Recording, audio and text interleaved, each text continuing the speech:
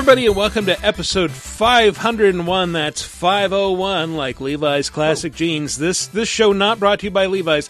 Episode 501 of Video Game Apocalypse. I'm your host, Michael Raparez, coming to you from the Sarah V. Memorial Studio of the Airwaves. If you want it to be the U Memorial Studio of the Airwaves, go to patreon.com/lasertime and join us at the $20 level. Who's joining me now?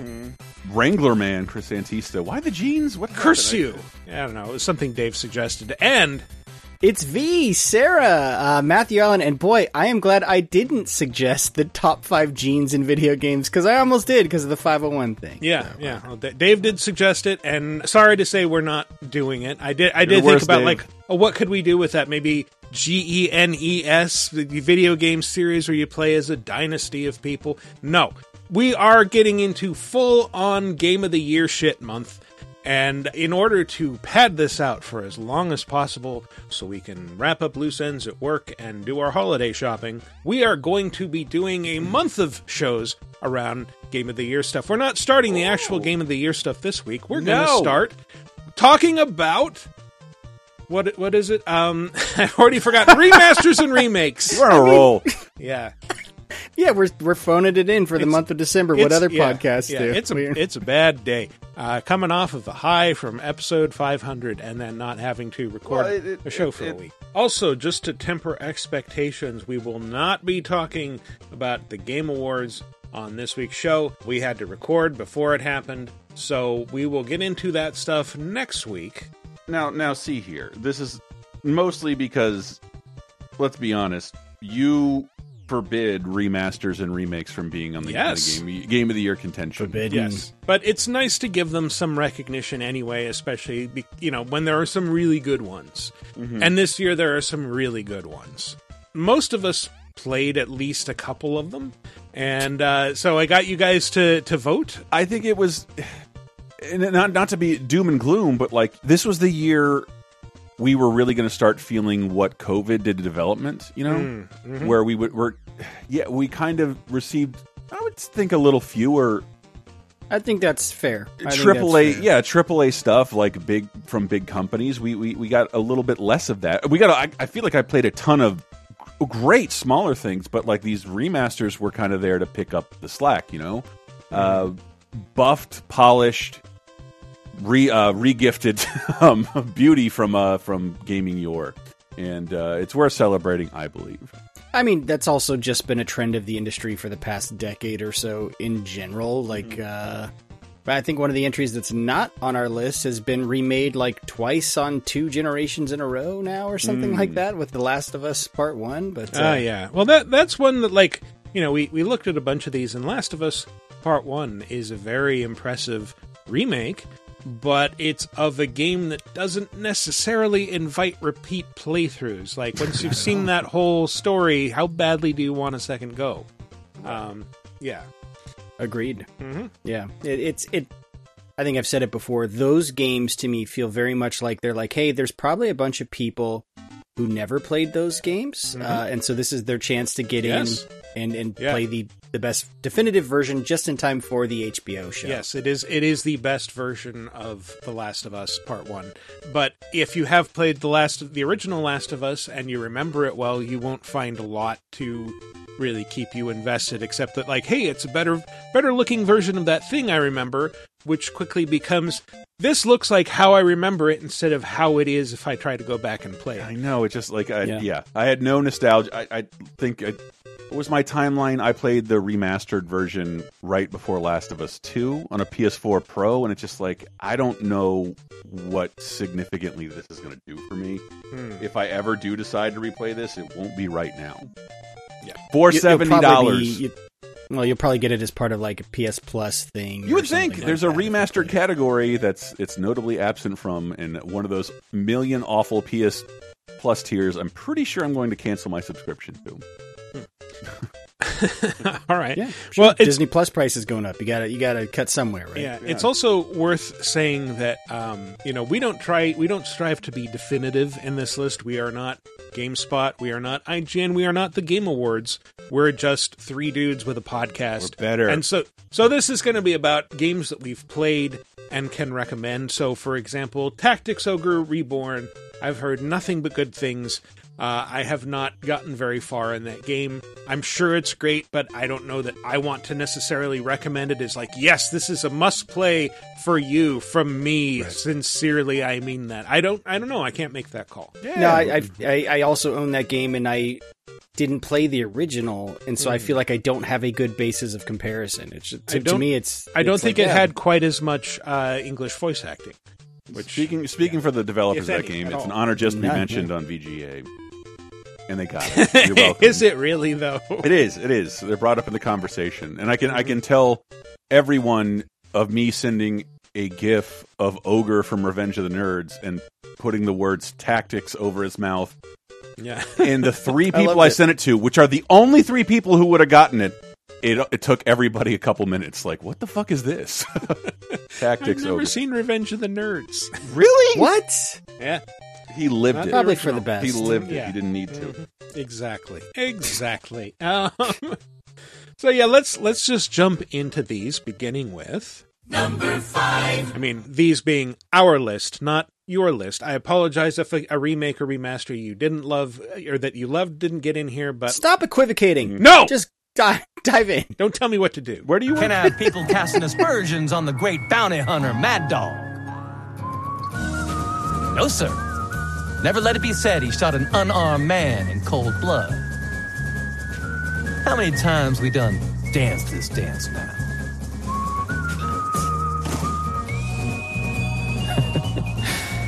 It's almost like saying goodbye to a lover. Bard had it right. I don't know what this is. I know what it is. Such I think sweet sorrow. Did you say you know what it is? No. Is this Live Alive? Yes, Live Alive or Live Alive, however it's pronounced. Everyone's favorite redneck orange beverage, Five Alive. Five Alive. Swerving you a little bit with that clearly Western sound clip, because this game is unusual among JRPGs in that it jumps around in time with no clear connection between the eras that you're visiting. Each one, I think there's 7 in all. These little short storylines set in different periods of history. There's one in prehistory, there's one in the Old West, there's one in the near future, there's one in the far future, there's one during the Edo period in Japan where you get to play as a ninja and fight this medieval lord, this feudal guy. Filthy rats, creeping about my castle uninvited. It seems I'll have to deal with you myself. Do not underestimate me. For I, Lord Odeio, will not be brought low by vermin like you! Just appreciate the ninja disco music. Appreciate the way of getting around casting an Asian guy to do a Japanese voice. Yeah. What did he say his name was? Odeio. Lord Deo. Well, it's interesting because after you play a couple of them, you start to recognize that is a common thread, that each of these storylines has a villain that is named some variation of Odio. And in some storylines, it's like in the Western one, it's the last survivor of Custer's last stand, and he's coming, he's a big bandit now, and he's got a Gatling gun, he's going to come after you. And in the prehistoric storyline, he's like an evil T-Rex. And in the near future storyline, he is a giant chicken god, and you have to top into a mech to fight him. Let's finish this, Matsu! God or demon or whatever, you're going down! You cannot harm him! Odeo! Cast down this wicked child! Come on, Matsu! Let's do this! Yeah. Oh, yeah. Who can forget the Morris Day in the Time segment where you have to fight Jungle Love, Odio. Jesus Christ. I knew it was coming and still didn't know exactly how it was coming out. But it was a bit sweaty. Yeah. But I didn't realize when I played this just how much of a remake this was, because it has, sprite-based graphics. It looks better than what the Super Nintendo could pull off, but not that much better. It's, like Octopath Traveler. I keep wanting to call it Octopus Troubler. One of those that's games, a Metal Gear villain. Yeah. Octopus Troubler. Where, 2D characters with like a 3D environment that's made to look 2D, that sort of aesthetic. Yeah, the Octopath Traveler aesthetic, like they kind of own that. Right? So I thought it was just like, oh, it got a slight upres, and then I looked at the original, which I'd never seen. It's like, oh yeah, no, this is like way more simplistic visuals than the remake has. So it got a full new coat of paint without losing that essential 16-bit flavor, and it got full voice acting, and and it got an American release, which the original never did, right? Like exactly. So yeah, this is the first brush that most Americans will have had with Live Pretty bizarre, considering like, I don't know, like I just saw a tweet today, like the original Wii is as far away as the Super Nintendo was when the Wii came out. I was very steeped in games that were sought after RPGs from this period that I don't really remember a ton of people clamoring for this thing. I really don't. And I just thought it was such a bizarre decision to like, A, release it, B, to give it this like pretty lavish treatment. Yeah, well, I mean, it's like a weirdo RPG from the era. It's like, imagine if Earthbound had never come out in the U.S. and had been largely ignored, and like now was just getting this big remake. It's something on par with that, where it's like, yeah, Earthbound seems like a game we never should have gotten, but did. This is a game we also probably never should have gotten, and it took decades to get here. So, what was its story? Wasn't it like a later title on SNES or something? Is that why they didn't bring it over? Like, I think that might have been a big part of it. Yeah. Or just impenetrable localization or something like that. Because the story is what I remember reading about, and I think maybe that's why, because it took the internet a long time to find some translation and somebody to start writing about it. Yeah, I'm still pretty shocked that it exists. Yeah, I just remember when this got revealed, it was like at a Nintendo Direct, and you could really tell like who are the uber geeks, like the people who recognized that game were thrilled, and then the rest of us are like, what game is this? Yeah, just like, oh, I remember seeing ads for that in like Japanese game magazines in the 90s. I know nothing about it other than it stars a little caveman boy. Anyway, but Live Alive, the remake is fantastic. It's a lot of fun. You can tackle the stories in any order, so if you're just like, I don't want to do this ancient China thing, I just want to start with the cowboys, you can do that. And each one has a bit of a different battle system. There's, I think, the present day one, it's structured like Street Fighter with like a bunch of one-on-one tournament fights. There are others that have, more of a wandering monster approach, and they're all pretty cool. So it's a neat little esoteric gem, but it is not quite as cool as what they did with Number 4. This is the story of a man named Stanley. Stanley worked for a company in a big building where he was employee number 427. Employee number 427's job was simple.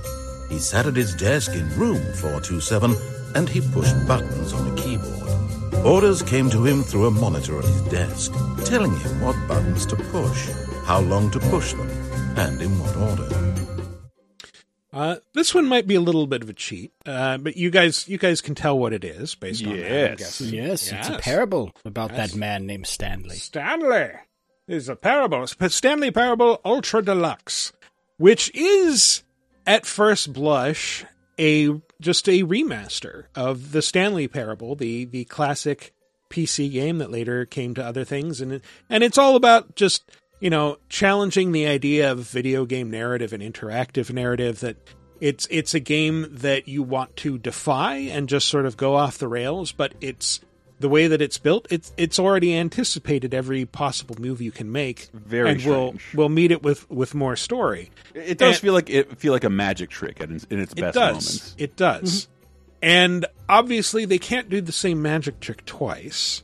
So what they do instead, and this is where I say it's a little bit of a cheat, because this may be less a remaster and more of a sequel, because it's got some new content. Stanley, I have to say, initial impressions of this game are not positive. It's just elevators and jumping. Is this what passes for exciting new content? If this is new content, then I could just read you the whole dictionary. There's 20 hours of new content right there. Hell, I could count to 30 trillion. You could put that on the box. The Stanley Parable Ultra Deluxe, now with over 1,000 hours of new content. And oh, wait, there's more. Very good, yes. So, spoilers, after, one or two playthroughs of the regular game, it starts, pushing you toward there's some new content, let's go check it out. And I don't want to spoil too much, but the new content is very bare bones and disappointing. And the narrator reflects this and is very disappointed by it. So he decides to create a shrine to the Stanley Parable, to the game itself within the game, where you can hear gems like this. And over here is where I keep reviews of the Stanley Parable. Like this stunning triumph of games journalism. 10 out of 10 from Destructoid.com. James Stephanie Sterling writes, and I quote, "Where so many games that aspire to be more than games end up less than any form of art, Stanley Parable strives and then succeeds to be every game ever created." Did you hear that, Stanley? Every game ever created. That's how grand and all-encompassing the original Stanley Parable was. It was literally every game ever created. It was Skyrim. It was Persona 3. It was all of them. And now, it's nothing. It's no games at all. It isn't even the Stanley Parable anymore. It's just a husk now. A lifeless husk with an hour of new elevator content. And so the narrator keeps trying Spoken to like come a man up. who there's a new elevator action in arcades that I saw. So sweet. The elevator genre is not dead. No, I have to give credit. That is the best in-game narrated impression of Stephanie Sterling I've ever heard. Like, he changed his accent to match Stephanie Sterling's accent for that. That was pretty good. It's a dime store Stephen Fry. They really should have named this, because like you said, Michael, it's like, well, they kind of snuck in new content. It should have been called like Stanley's Fury or something, like the Stanley Parable plus Stanley's Fury, because that's kind of what it was. It's not enough. And again, I have not played this at all, but Stanley Parable was a game I really enjoyed loading up drunk, and just just do the opposite of everything you're told. Do the opposite of what you think you should do, and it always rewarded me.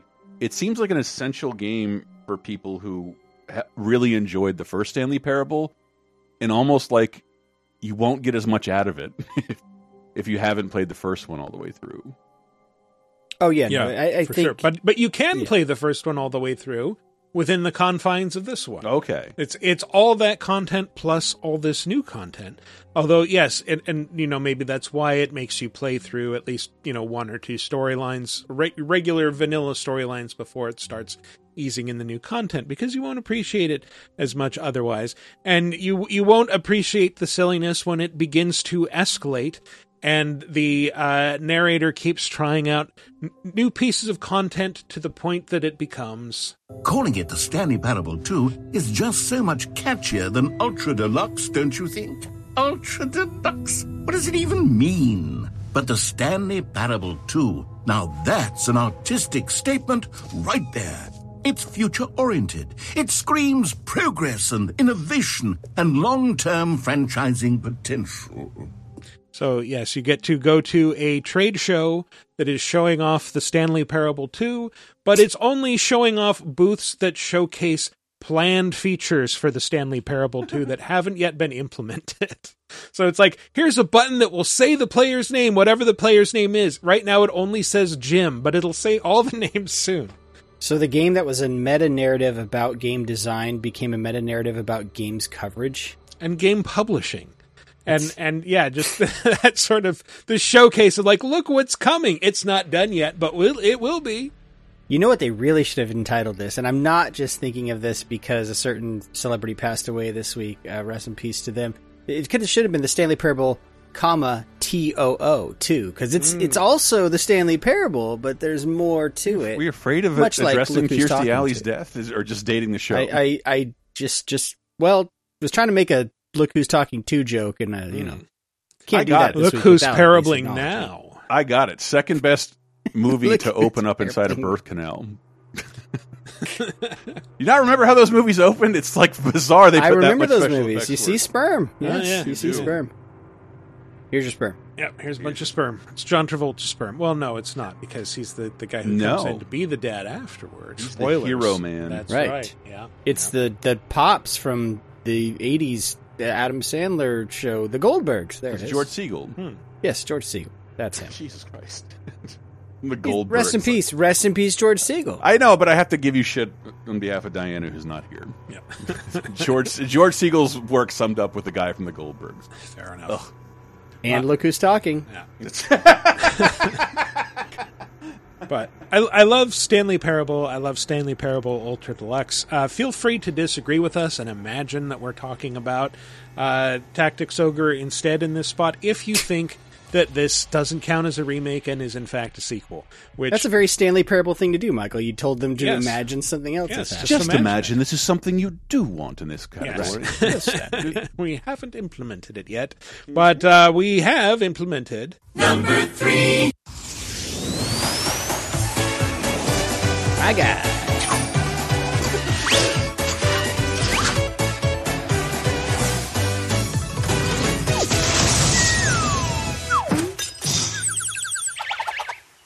Oh man, yeah, I had to nominate this one because I work on this game. So yeah. full disclosure. Yeah, full disclosure. This is Sonic Origins.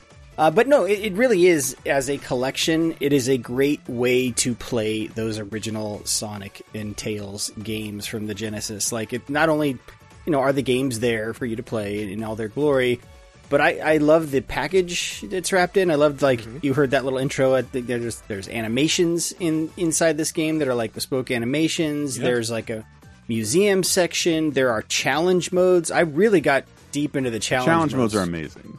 Yeah, it's just like it's kind of like NES Remix. Yeah, it's like NES Remix, just in this little package where it's like, yeah, do this or beat this level without touching an enemy, that kind of thing. So it's gives you a reason to play through these games in a different way. So yeah, and in terms Sonic of Origins. like cracking a game open and like doing different shit, and like the more I looked into it, the more like, these are all like amazing touches. Like, it's all widescreen. Like, it's not you're not playing a full screen game. Yep. You can do a spin dash in the first game. You can have Tails in the second game. You can do couch co-op. Like, all the things you wish you could do in every Sonic game after the newest one comes out. And by newest one, I mean Sonic CD. It's like you can do all that shit in this game. Play as all these different characters with different abilities. It's not NES Remix. It's just like, what do you call it? Like wish fulfillment for people who grew up playing these games over and over again. And I think, it's less impressive now, but back in the day, if you'd said like, yeah, you can play Sonic 1 as Tails, like, holy shit, oh, my mind's blown. Oh, you can get Knuckles in there. Oh my God, amazing. But I am like, there were some complaints from people, and they're Sonic fans, and they make mountains out of molehills. And but Tails didn't spawn correctly. I'm like, there's some widescreen issues, I guess. And you all know the stuff about the music, but I'm all for Michael Jackson not getting acknowledgement or money. It's the most significant re-release of these games that's ever been made, and I think that's super important because the Sonic games have had the luxury of being re-released a billion fucking times, and this justified, I think, more than justifies its existence. I played through all these in like 3 sittings. Long sittings, because I'd never played. Because one of the modes you can play through it all in one shot. You can just do like, I'm just going to go from game to game. I did that. I do that every couple of years anyway. But like this game in particular enticed me to do so in a way that was a lot more interesting. And if you're that kind of Sonic fan, I can't recommend this game enough. Well, and just honestly, I had never gotten a chance to play Sonic CD before this collection, right? Like, I'd played the other Sonic games, so this was like, there was something new there for me as well, so it rounds them all up. And if you jump into the challenge modes, you can, like, Sonic CD is a weird game, and like it's not as linear as the other ones, and it's got that time mechanic. Yeah, the challenge mode will kind of teach you to do that in a way I think is a little better than the game does itself in game. Back 16-bit era, games just sort of expected you to figure it out, or there was an instruction manual that 32-bit era.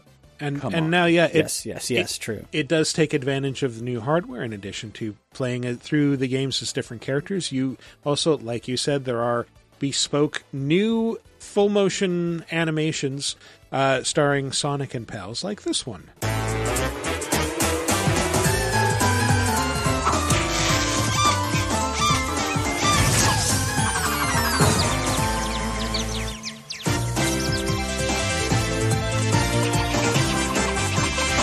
So this one's kind of neat. They're all wordless, but this begins with Tails being threatened by two bigger red foxes who start pulling on his tails. Sonic zooms by and knocks them out. And sorry. And then, the comedian, like two of the comedian, they both are pulling on Tails' tails. And that's his orange. That's his origin story. Exactly, his orange story. And oranges. I like that. I see what you did there. Yeah, he's an orange fox. So Tails starts running after and then flying after Sonic and discovering that he can move super fast by, spinning his tails like a helicopter rotor. So it's a neat little, hey, this is how they met and instantly became friends. And sort of Sonic stuck up for him. Yeah. From the bullies and told him, no, you're special because you have two tails. And now Tails won't ever leave him alone. And your name's a pun. From now on, we're going to call you Miles Tails Prower. Yep. Well, Miles, it's all pantomime. The fact that they can get all that across in pantomime is amazing. Yeah, Miles Prower is his real name. Tails is his nickname. Yeah. And there's a whole thing about that in that Sega book that I'm blanking on the name of. I have the Sonic Encyclopedia behind me. Jesus. God damn it. That was a meeting people walked out like hitting each other in the back and carrying themselves on their shoulders. I got like the deluxe edition of that book. It is a heavy tome. Oh, you're thinking of Console Wars. I'm thinking of Console Wars, yeah. But according to that, the surprise was that it was the Japanese developers who wanted to name him Miles Prower. And the Americans like, no, that's terrible. He should just be Tails. So, they wanted to do the English pun, not the Americans. Japanese love puns. We know this. I guess, yeah, it's so cool. God damn it! 2010 spoiler. Watching a lot of Lord of the Rings. A bunch of people have two names, being Tails and Miles Prower. It's like great. It's like Baby Driver. I can't believe your real name is Miles. But of course, it has Sonic CD, which has a lavish full screen version of that ending with the only Sonic song that goes with an animation that anyone cares about.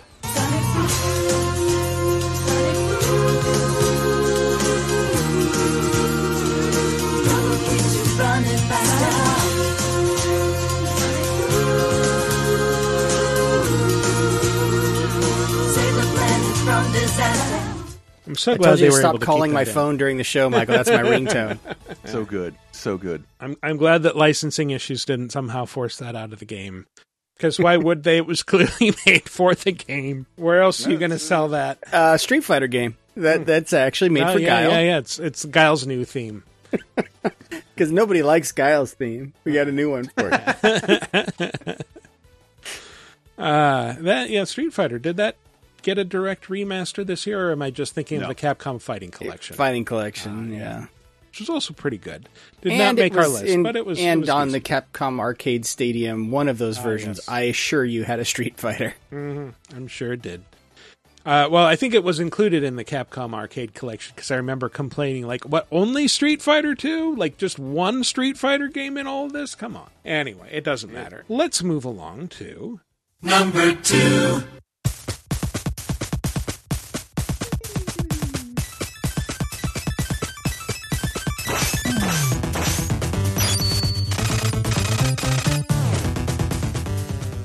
If you recognize that music, you're too old to be playing video games.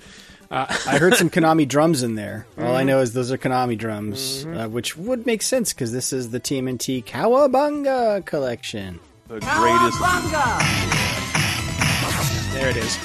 Or, because this has not just the arcade, but also the Super Nintendo and Genesis versions of these games. Cowabunga! Gross! God, it sounds like it's being screamed through soup. As I like to call this game, the game that made me play Fall of the Foot Clan for the first time this year. I'm so excited to play that again. And I'm 2010 this week. Hyperstone Heist is 30, and I've never played it. And I haven't picked this up yet. Can I spoil something for you? You kind of have. Because it's sort of like a remix version of Turtles in Time. That's fine. With, I think, some other stuff mixed in.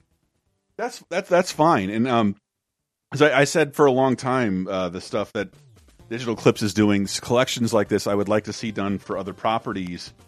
But it can't really be argued as far as single franchises go. Like, the run that Ninja Turtles had in games in the 80s to mid 90s is pretty fucking stellar. Like, I want a Batman collection like this. Like, you're going to get a lot of garbage. None of this is really garbage. It's all like pretty A to B tier on every platform it was on, and it's all available here with added shit, online modes, rewinds, behind the scenes. God damn, it's really cool. And the reason there's so many games, because this collection covers a span of literally 5 years. It's like 89 to 94. Yeah, wow. But it's like Chris said, it's because of all the different platforms. So there's NES versions, because like the NES was still sort of going strong at that point. Not everyone had converted to the Super and NES.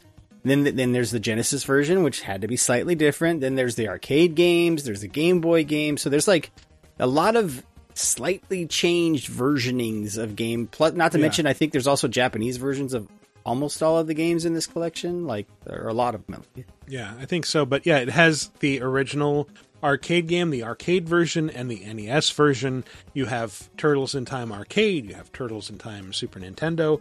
And I think the Tournament Fighters for NES might have been the only like Street Fighter style one-on-one fighting game for NES, at least that I'm aware of. Shit. It would have been other so than late. like a mode in Karnov or Karate Champ or some shit like that. Yeah.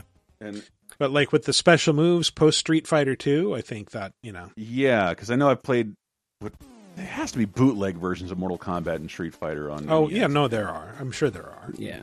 I again completely missed Tournament Fighters. I did not know these were games until I got this collection. I'm like, wait, there's a fighting game here? Oh, yeah. It was kind of a big deal. It's hilarious. I remember like talking with, I think it was like Seth Killian tweeted something like there has to be like pro level TMNT Tournament Fighters, and sure enough, we found them. Of course. Yes, there are. Yes, there are. Yeah. This also has a re-recorded version of the original 80s cartoon theme song that it sounds a little bit weird to me. Teenage Mutant Ninja Turtles, Teenage Mutant Ninja Turtles, Teenage Mutant Ninja Turtles, Heroes in a half shell, Turtle Power. Like, that's not the original, is it? Well, I couldn't tell if it's the original without compression, because, you know, we always heard those severe compression through arcade machines. It sounds like the arcade version, but, man, I honestly could not tell you. And they play it during the arcade version, and it sounds exactly like it does on the title screen, so I did not bother to do the research to find that out. Yeah, I just assumed it was the original, and they just made it sound the way it was supposed to sound. If you don't think that's a big deal, speaker. Like the second Turtles theme that was exclusively for the commercials, they didn't want to pay for this version. And whenever you'd see the action figures license, there'd be that Teenage Mutant Ninja Turtles, because they didn't want to pay for this version. Oh, that was the 2000s cartoon version. No, it was all over the place because they didn't want to pay. They weren't going to use this. They weren't going to license this song. It's just another expense. This also came out when this year was an embarrassment of riches for Turtles fans, because we were kind of coming off the high of Shredder's Revenge when this came out. And it's like, well, if you want to go experience the games that inspired Shredder's Revenge, here, we have a whole collection of them. And I think I've been meaning to ask you guys, like, they've got to be online multiplayer for these, right? Like, not every. Kind of be cool, but some of it, not everything. But like, I think they said they wanted to be selective and certain games that you would think it's weird that they have multiplayer, but co-op. Obviously, the Tournament Fighters has multiplayer. Really, almost more than you could even ask from this franchise, from a collection like this. It's really neat. Just saying, I wouldn't mind playing Turtles in Time with the two of you online, like we did with Shredder's Revenge. Yeah. Maybe get to Diamond Dog to join in. Yeah, I've only finished Turtles in Time twice, considering how many times I've finished these fucking games. What are you, rich? Got a pocket full of quarters as a kid? No, dad owns the arcade. I've had MAME since it came out, and I've had a modded arcade machine for a very long time.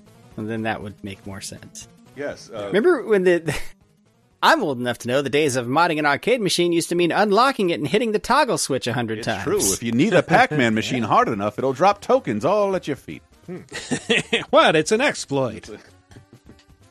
Nothing wrong with using those. But I kept saying, like, God, I hope this happens for other franchises. But the track record is never going to be as graceful as this period of the Ninja Turtles. Like, I think, I think I've said that before. Like, the Ninja Turtles was like the last thing I was super into before the Nintendo, and then after the Nintendo, like, I was never into anything that big again. And I think part of the reason I was really into Ninja Turtles is because the Nintendo, i.e. the arcades and the Genesis, helped make that this fucking unavoidable, ubiquitous brand of absolute quality. And to see them preserved and even done better is just so awesome. So awesome. Yeah. And I have not played this yet. For Black Friday, it was it's $39.99 regularly, I believe. Yes, and it's, I think I got it from GameFly used because I had GameFly dollars. So I think I told you guys, like, I think I just got that game for like $12. For Black Friday, everybody, like, somebody did it, and then everybody matched it, and it went down to $19.99. I have faith that'll happen one more time before Christmas. I hope to pick it up then. I don't want to lose Digital Eclipse money, but fuck, that's like an unbelievably great deal. $19.99. Remember, if this was like the Wii Virtual Console, we'd be paying like $8 to $12 for these individually. Yeah, and it's in true Digital Eclipse style. It's not just a bag of ROMs. It is not only does it add all those features, but it has like a museum where you can look at design docs and add mock-ups for the old games, like going back decades. You can find out, like, oh, here's the original drawings that they had for like how the turtles should move in the original NES game, like what a jump should look like, what an attack should look like. And I will say, this caused me to reevaluate that original NES game for a second time, because, I think I went through what a lot of us went through, like when you're a kid and you're playing it, like, this is really fucking hard. Merciless. And then you grow up a bit and you realize it's not just that it was hard, it's that it was also really bad. And then you play it with the ability to rewind things, and that takes away a lot of the difficulty. And you're like, okay, no, it has some problems, mostly with difficulty. But once you remove those, once you kind of sand down the rough edges, then it's actually a pretty fun little game. And I was able to finish it for the first time in my life, which felt like a weight coming off my chest that I didn't know was there, because this bedeviled the hell out of me when I was a kid. And it was, I remember thinking, like, the ending is in this cartridge I'm holding in my hand. Why can't I access it? This sucks. Because the randomly spawning stage, and that's all the stuff I remember trying to take advantage of in playthroughs, like returning and exiting buildings, hoping for better spawns. Mm-hmm. Oh yeah, the random spawns. Oh my gosh, yeah. Like holding back one of your characters to save them for the pizza, and then watching speedrunners. It's one of my. I don't love all games I used to play. Watching speedrunners do it, but man, they really make a ton of sense out of Ninja Turtles, especially that dam level that everybody hates. Move, just move. Yeah, just keep moving. Just take the hits if you have to. Take the hits, keep moving. Mm-hmm. And like I cannot wait to finish, because if I finished it, it was with a code or with a friend. Like I don't think we ever finished the original TMNT. What do we call that? The red label one. Yeah. It's Teenage Mutant Ninja Turtles. The arcade game is Teenage Mutant Ninja Turtles, and the NES version of the arcade game is Teenage Mutant Ninja Turtles 2, the arcade game. Oh, wow. This one. Is that in shrink wrap? Holy shit. No, Adam gave me some like UV-proof nice coatings for it, because it's not in great condition. But yeah, I bought this for like $50. Damn. Shit, like 7 years ago? I'm still astonished I got it for that. But yeah, I love this. I hate this game, but I also love this game. This is the best way to play it. Iconic. Yeah. Like when I think of Ultra, the label this was published under, I think of this box cover. Yeah, this and Metal Gear, like the original Metal Gear. No doubt. And Skate or Die, of course. And anyway, Ninja Turtles Cowabunga Collection. If you've ever been a fan of these games and are even marginally interested in playing them again, I thoroughly recommend it. It is a great collection. It is a great little museum. But if you want to talk about what Digital Eclipse did to really fucking impress this year with its digital museums and collections. We got to talk about. Number 30 years to pretty much the present, the arcades have been relegated to the back rooms and the side streets, and generally been an unsavory type of place. What we want to do is bring the amusement game to age. If we can give it a new zip and a pizzazz, it's going to be financially successful, as well as, I think, a very serious part in the leisure time activity of the American people. That is Atari co-founder Nolan Bushnell speaking to a news show in like 1972, and you can watch the full clip of that report in Atari 50, which has a bunch of stuff like that. It is primarily an interactive museum that you can browse and watch videos and like read documents from back in the day. And then it's like, and then this game was published. You want to play it? Hit this button and you can play the game. Or you can just, go and look at the library and like, I think it's something like 100 different games. It's a ton of things. And like, I think what you might be expecting if you're like me going into this, like if I didn't, full disclosure, have a friend who worked on this and wanted to shout it out partly for his sake, I might have just thought like, it's another Atari 2600 collection. Who gives a shit? I hate all those games. I still am not a fan of those games like the Atari 2600, but it goes so far beyond that. It's like, here's a bunch of Atari arcade games. Here's Major Havoc. They're like vector space shooter thing. Here's iRobot. And then it gets into like not just the 2600, but the 7800, the Atari XE, the computer that they had. It gets into the Lynx. It gets into the Jaguar. And these games are all there, and you can play them. Obviously it's not complete. Like, it doesn't have Alien vs. Predator for Jaguar. It doesn't have, of course, Pitfall for 2600, which was not made or produced by Atari. So, of course, it's not in there. People just associate it with the 2600. Mm-hmm. Yeah. But this is a lot of fun. Plus, it has, in addition to all these old games that are very well emulated, it has new ones. There's a game called Haunted Houses, which is like a 3D remake of Haunted House, where you're actually playing as like a big pair of pixely eyes that walks around in 3D mazes that are haunted by ghosts. There is a Yar's Revenge remake that is just sitting there and you can play, and it sounds kind of badass.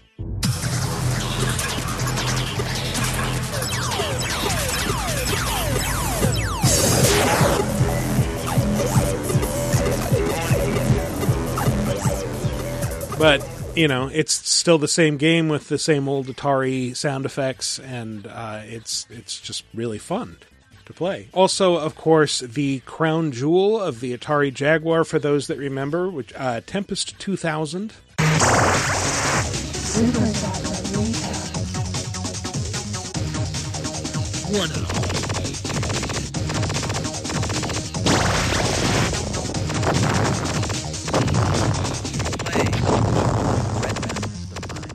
I think that first sound clip is saying Super Blaster Recharged, not Superstar Burrito, but I don't know. I don't even own this yet, but I've been following it like a hawk because this is, I think, one of the coolest things Digital Eclipse has ever done. Yeah, and I'm trying to articulate this in a way I haven't done before, but like, being a fan when DVDs started coming out, and like, I don't know much about Buster Keaton. I'm not a Buster Keaton fan. I didn't live through this. I wasn't exposed to this, but I've read about how they're important. None of us on this show are dyed-in-the-wool Atari fans. We weren't there. I want to buy this Superman box set. It's got the Donner cut and all these special features, and like, games have never done that for us yet. I don't want to just sit here and enjoy myself. I want to learn, and I want to know everything about why these games are important. And that's what this collection is. This wonderfully curated tour through the thing that like defined Western gaming and like ushered it into the mainstream. And it's got a ton of really great video interviews with people who worked at Atari at the time. Like, so the creator of Yar's Revenge and also E.T., Howard Scott Warshaw, sat down, and here he is talking about the creation of Yar's Revenge. So I looked over this game. It was Star Castle. I played it a bunch. I thought about it on the VCS. I looked it over, and I realized, holy crap, this is going to suck. This is going to absolutely suck. And I could not afford to have my first project suck. So he turned it into Yar's Revenge and made it not suck. Here's Tim Schafer talking about his love for the Atari Lynx. There were so many things near the end of my early days with Atari that I wished, like everything we felt was underappreciated. Like I bought a Lynx and I was trying to find people to play the Lynx with me, and everyone else had a Game Boy. And I was like, you guys, Todd Slime World, let's do this. Let's play Warbirds. Come on. It's the founder of Double Fine, everybody, talking about the Atari handheld, which you can play several games from on this collection, remember including Junkyard Dog. We were when Michael and I worked in editorial, we were doing a week of like the best game on every platform. And then we got to the Lynx, and like I just said, like, anybody love the Lynx? And like I did. I think I've told that story before. The fucking grounded kid, his mom gave his Lynx to my mom, who gave it to me. And then you started to tell us a story, but your batteries ran out halfway through. The problem. Yeah, I never played it on the go. I only played it in the house. But our boss just goes, Todd in the Slime World, and I'm like, all right, I was going to put Scrapyard Dog or Batman Returns in there, but whatever. Yeah, like if you feel that strong, like if you're willing to shout it out that quickly, and they're both here. So nice. I just remember Todd's Adventures in the Slime World had like a review or something, some sort of big pictorial in Electronic Gaming Monthly back in the day. And I just remember there being like a breakout of like many ways to die, and like, look, here's all the ways that your character can die, and here's being melted by slime, raped being by bats, eaten by a monster. Yeah, pretty much. Still marketing games based on that, which you'll hear later in the show when we talk about the Callisto Protocol. Ooh, can't the death wait. animation. But also, as Dan pointed out when he was on here a few episodes ago, there's always like, oh, well, you're going to talk about the drug use at Atari? Supposedly that people were getting high all the time. Hell yes, they're going to talk about the drug use. We started smoking pot right in our office. Rob and I were like the premier pot. Sorry, Rob. I and some other person who occasionally shared an office with me for 5 years at Atari, however that frickin' worked, we would just fire up right in the office. It's like, who knows why? It's like, this is like, it's illegal. It's like, it wasn't even a sense of privilege. It was just mindlessness. Yeah. And it's full of stuff like that. Bunch more interviews. All the games are surprisingly fun to get into, and if you don't like them, they're also real easy to jump out of. Right. There's stuff that you can unlock. I found that like, oh, there's a bunch of things, little riddles that I suspect Dan may have written. He also got to work on the puzzles for Sword Quest Air World, yes. I think, which was the unfinished fourth Sword Quest game, which they made based on these old designs for it. It's in there. It's a new game that looks and plays like a 2600 game. Hooray. I wish I could impress on people who don't give a shit. This is the coolest thing that's ever been made for something you might not totally care about. Now imagine it was made for something you did. It's worth encouraging and it's worth supporting. Yeah, if you support this, maybe they'll do something you do really care about. Yeah. Well, it is so funny to me that like we've come full circle of like the first video game collections I can recall that were like nostalgia collections were based on Atari games, and those weren't great. Like they were just they were always a the bunch of games cheapest thing you could get. Like what? I can get 30 games for.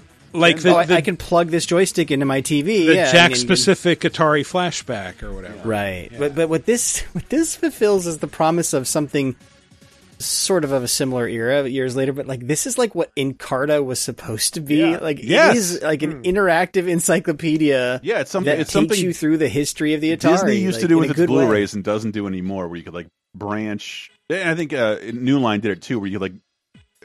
Would you like to know more? And you could just like branch into other stuff, but you can just jump into playing stuff and jump out of it for trivia. Just contextualization and curation is so important when it comes to classic games. And we, through limitations in licensing, we've kind of the industry's done a bad job up until, I think, this moment. This changes how we present things.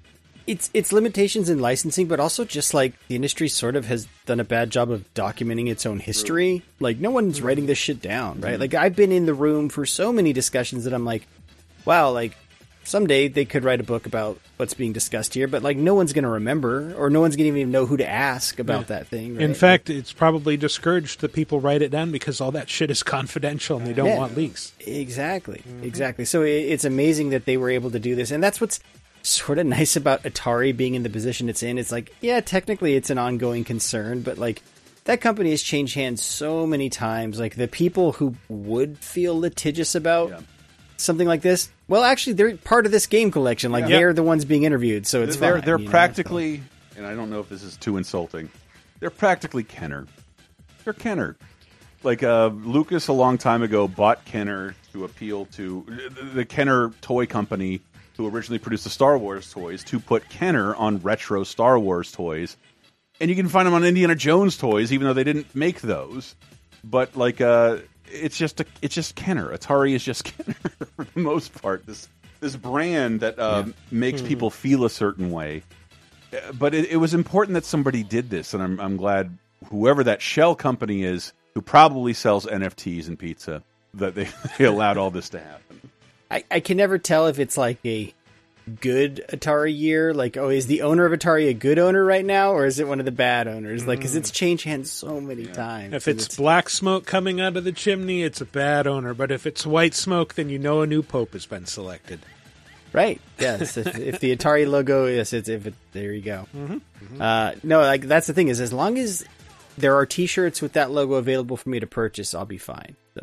Yeah. Like I said, I don't think I finished. There are games that you can unlock that are hidden parts of the collection, not clearly included. But yeah, you will find like a classified envelope and then like a little riddle on it. And the one I found was like, it's find the dead end in Graves Academy. It's like, oh, I know what that refers to. That refers to a game I was playing earlier. So I went and found it, and then found a secret room and unlocked this thing, and it's like, you now get to play basic math for Atari 2600, which is exactly what it sounds like. Oh, man, our Ready Player One is so shitty compared to one of the movies. Like this, 1977 fucking Peter Max-ass cover with like kids hanging out with monsters and like numbers floating around, and then you play the game and it is just bare bones, like 9 + 3 equals... And you 2 have + to. 2 is 4. 2 + 2. Yeah, exactly. Like deep, deep, 2, deep, deep, deep. Hit the button. How they nabbed the license to math? Yeah, I don't know. It was later renamed Fun with Numbers. I know that. It's a much better title. But yeah, it's from when they put it out when the Atari first rolled out to convince parents that it could be educational for their children. I'm sure they didn't include it, but like, part of that was trusting network TV and PBS mainstay Alan Alda, like, this Atari is tremendous. It's amazing what we can do with this thing. Oh, yeah. 9 plus the thing. 9 + 3 is 12. I had no idea. I had no idea. But that's the cool part to me is like I was not really around for it, but I had an Atari 2600 as a hand-me-down, so I'm kind of familiar with that part of Atari's history. But like it covers all the systems, and about half of those systems they were trying to pawn off as personal computers and not just game console systems to either trick parents into getting them for their homes or. And I don't know, maybe it's post-crash. They were trying to avoid that label. And it is interesting. I was talking to you guys. I think once you get past the 2600 era, like, Atari at one point was, I think, owned by the same people as Commodore. And so, like, a lot of the games for later Atari systems have a very strong, like, 1980s and 90s Euro vibe to them. Like, games made in Europe during that time kind of all have, like, a similar feel that you can sort of tell, like they have like it's an Amiga / Commodore 64 vibe. There's like this some chirpy music, like big chunky fonts, cool screen distortion effects, and like the games look like something that came out of the late 80s demo scene. or something. There's a very strong aesthetic that you can see in some of those games, like Adventures of Trevor McFur for Jaguar, or Atari Karts, which is like, hey, it's like a worse version of Mario Kart that has the bear from Crystal Castles. Yeah, and is clearly made by a Spanish and nobody developer. else. Like, it's just one character you can see the back of his head on. Yeah, and other beloved Atari characters like Pulpito, the octopus, and a snowman, and it's like, what do you? Nobody cares about these characters. What is this? Come on. But that's what's so great about it all. It's like, and it's there, warts and all. You're paying a fraction of a cent for that game, and a bunch of other shit. And basically, I have a feeling when I do eventually open it up and play it, I'm not sure I'll ever play the games. And that's an interesting thing to think about. I just kind of jump around and it's like, oh, this looks interesting. Play it, and like, well, I got about 20 seconds of play out of that. Now I'm bored. I got my money's worth. That's about most Atari games. And that's what's funny is the games are like very much a secondary or tertiary draw to this collection. It's the games are there to contextualize all the cool shit you're learning about. Don't get it for the games. Get it because it's a love letter to the early days of gaming, and just like one of the best coffee table books that we won't put on your coffee table. You just put it in like if you know an older gamer who has any modern system, but like any modern system and hasn't played anything in a while, like this will blow their fucking minds this Christmas. It really will.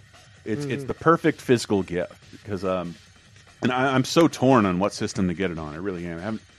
I haven't done the research yet, but so much to play right now. God damn it! So that is our top 5 best remakes and remasters of the year so far, according to us. Don't get mad if we left out your favorite. We probably just didn't play it. No, I hate it. No, it's bad, and your taste is bad. Chris is right. This is totally definitive, and you should regard everything we say as 100% law. I hate your favorite game.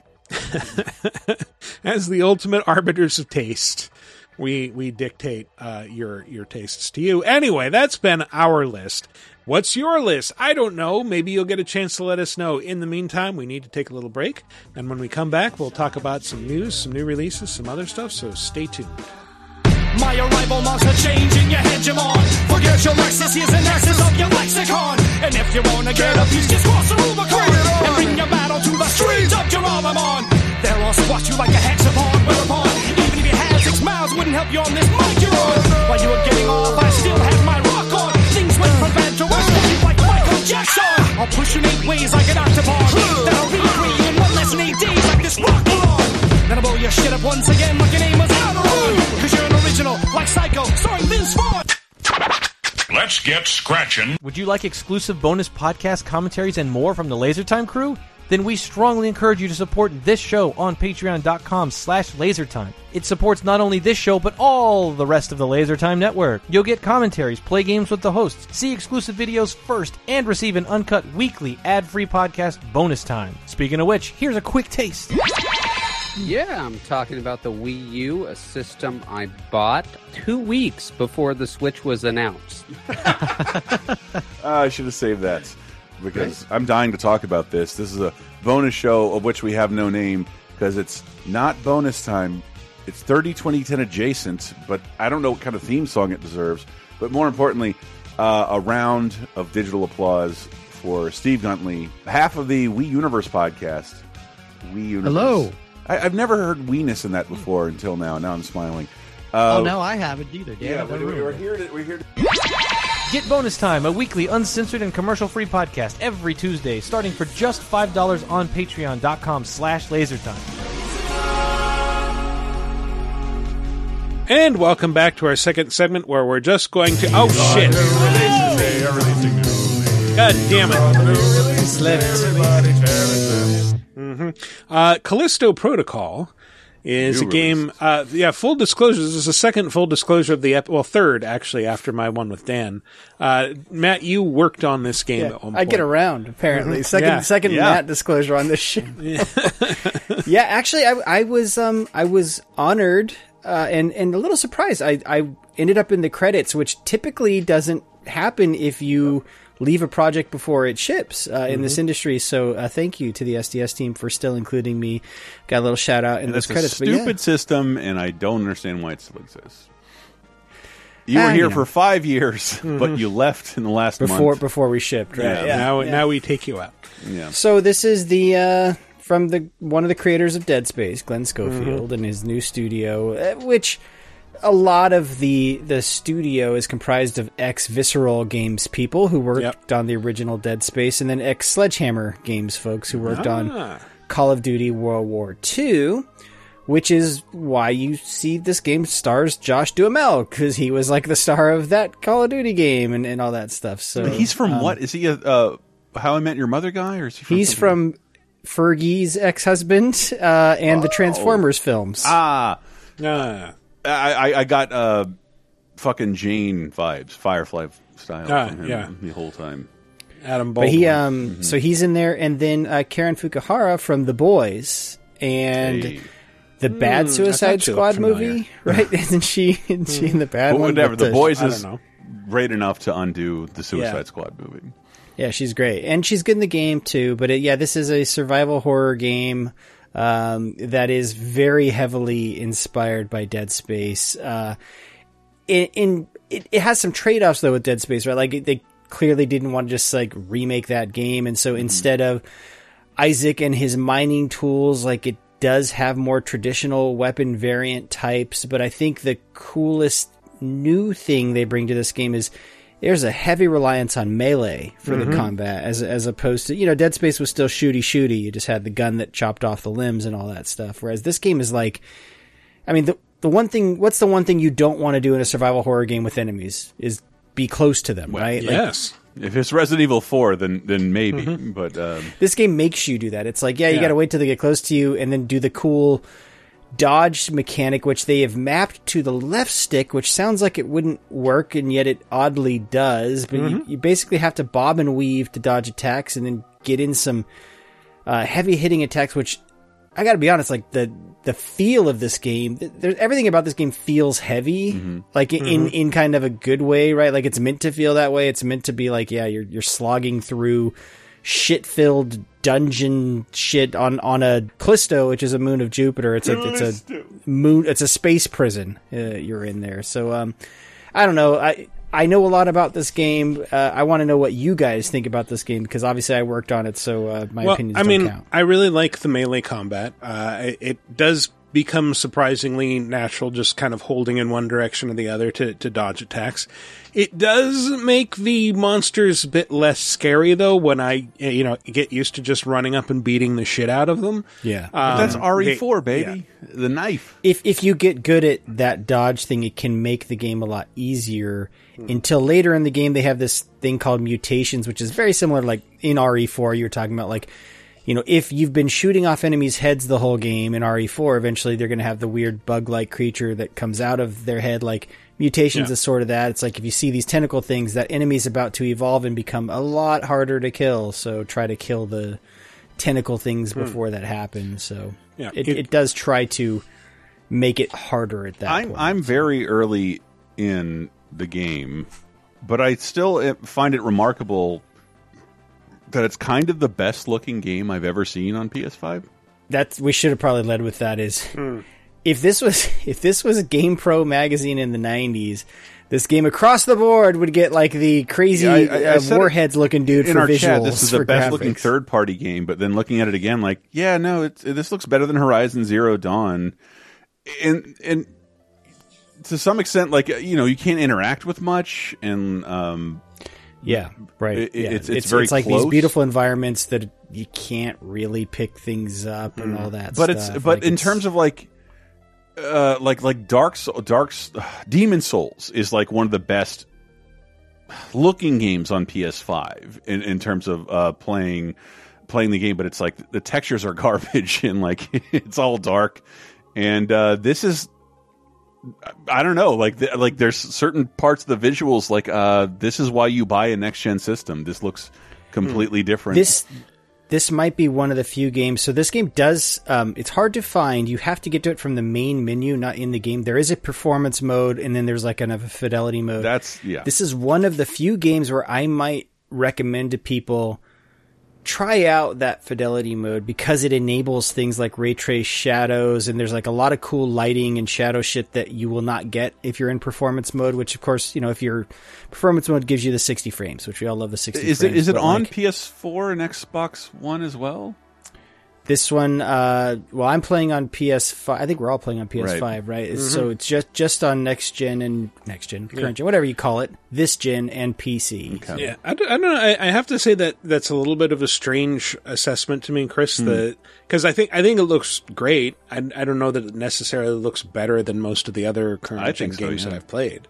Huh. I think the characters and the enemies do. Like the human faces, like you feel like you're watching a cinematic most of that game. Yeah, they're rendering much, much, much smaller environments with a lot less interactivity than something like Horizon.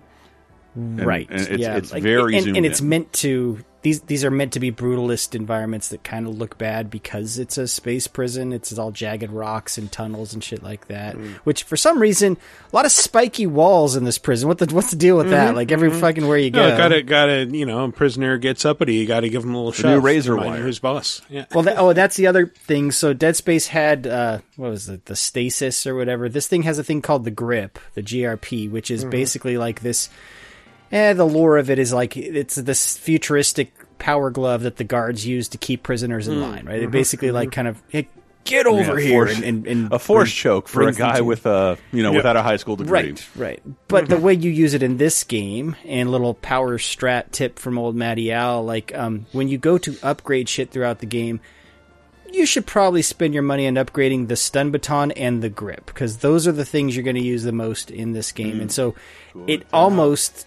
So Michael was talking about the dodge can kind of trivialize some of these encounters. The grip definitely does that because you can use those spiky walls and just throw an enemy onto it and impale them, and that instantly kills them. There's a lot of conveniently placed grinders and fans and environments you can throw enemies into with that thing. It's all very nice and it feels very nice when you throw them in that. And lots of sloshy blood, chunky flesh effects and all that stuff. Hooray! Yeah, at one point I remember, sloshing through a bunch of blood and remember when it was a feature in fighting games that the chunks of blood would stay on the screen after you punch a guy? Yeah. Oh, there's a lot of that in this game too. It's like when you crawl through a sewer full of shit, there will be poo particles all over you when you get out of that sewer. The poo stays on the character. Blocking my neck HUD? I wanted to put that on the package. They wouldn't let me. The poo stays on the character. But that's the other thing. Yeah, then it's very Dead Space in that all of the UI, it's all in the game itself. It borrows that from Dead Space, but instead of the cool thing that everybody carries on their back, like the rig or whatever, now it's we're going to staple a thing into the back of your neck that's going to display your health bar. Instead of a needle going into someone's eye, like in Dead Space, they have a thing going into your spine in this game. And you'll die when they put it in, just so we can show you what happens when it goes down to 0.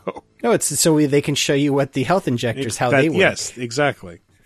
Yeah, but, it's funny. I was telling you guys, yes, I did work on this game, but, I am strangely compelled to see this thing through, even though I know the story. I read the script, right?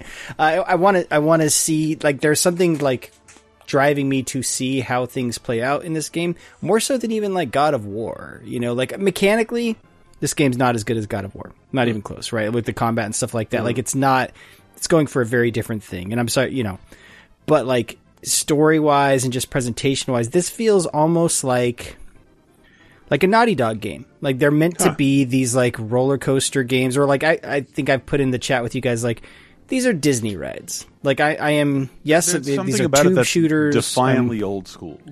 Yeah, it feels very old school. I am meant to walk through these tunnels to get from point A to point B, and along the way, there's going to be some cool shit to see. There's going to be enemies attacking me or whatever, but I like that it's kind of simple. I know where I'm supposed to go. This game's going to point that out to me.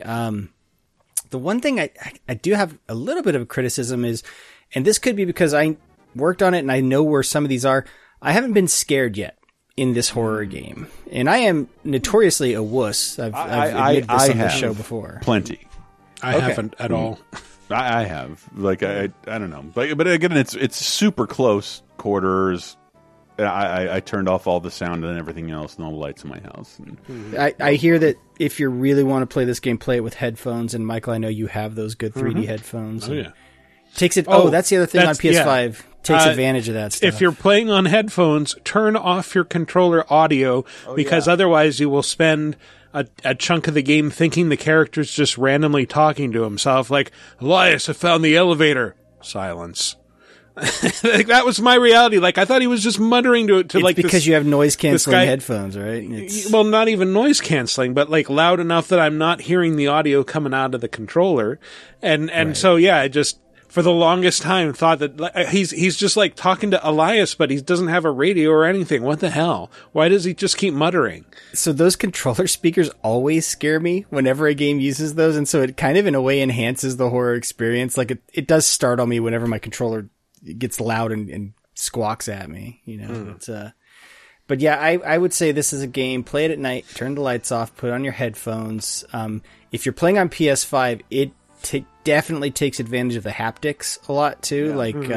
When I talk about like you can feel the impact of the melee and stuff, a lot of that on PS5 is because of the haptic vibration stuff, so that's kind of cool. But I think if you like Dead Space, and if you're willing to take the word of a guy who worked on this game, like, it's worth checking out. Yeah. Agreed.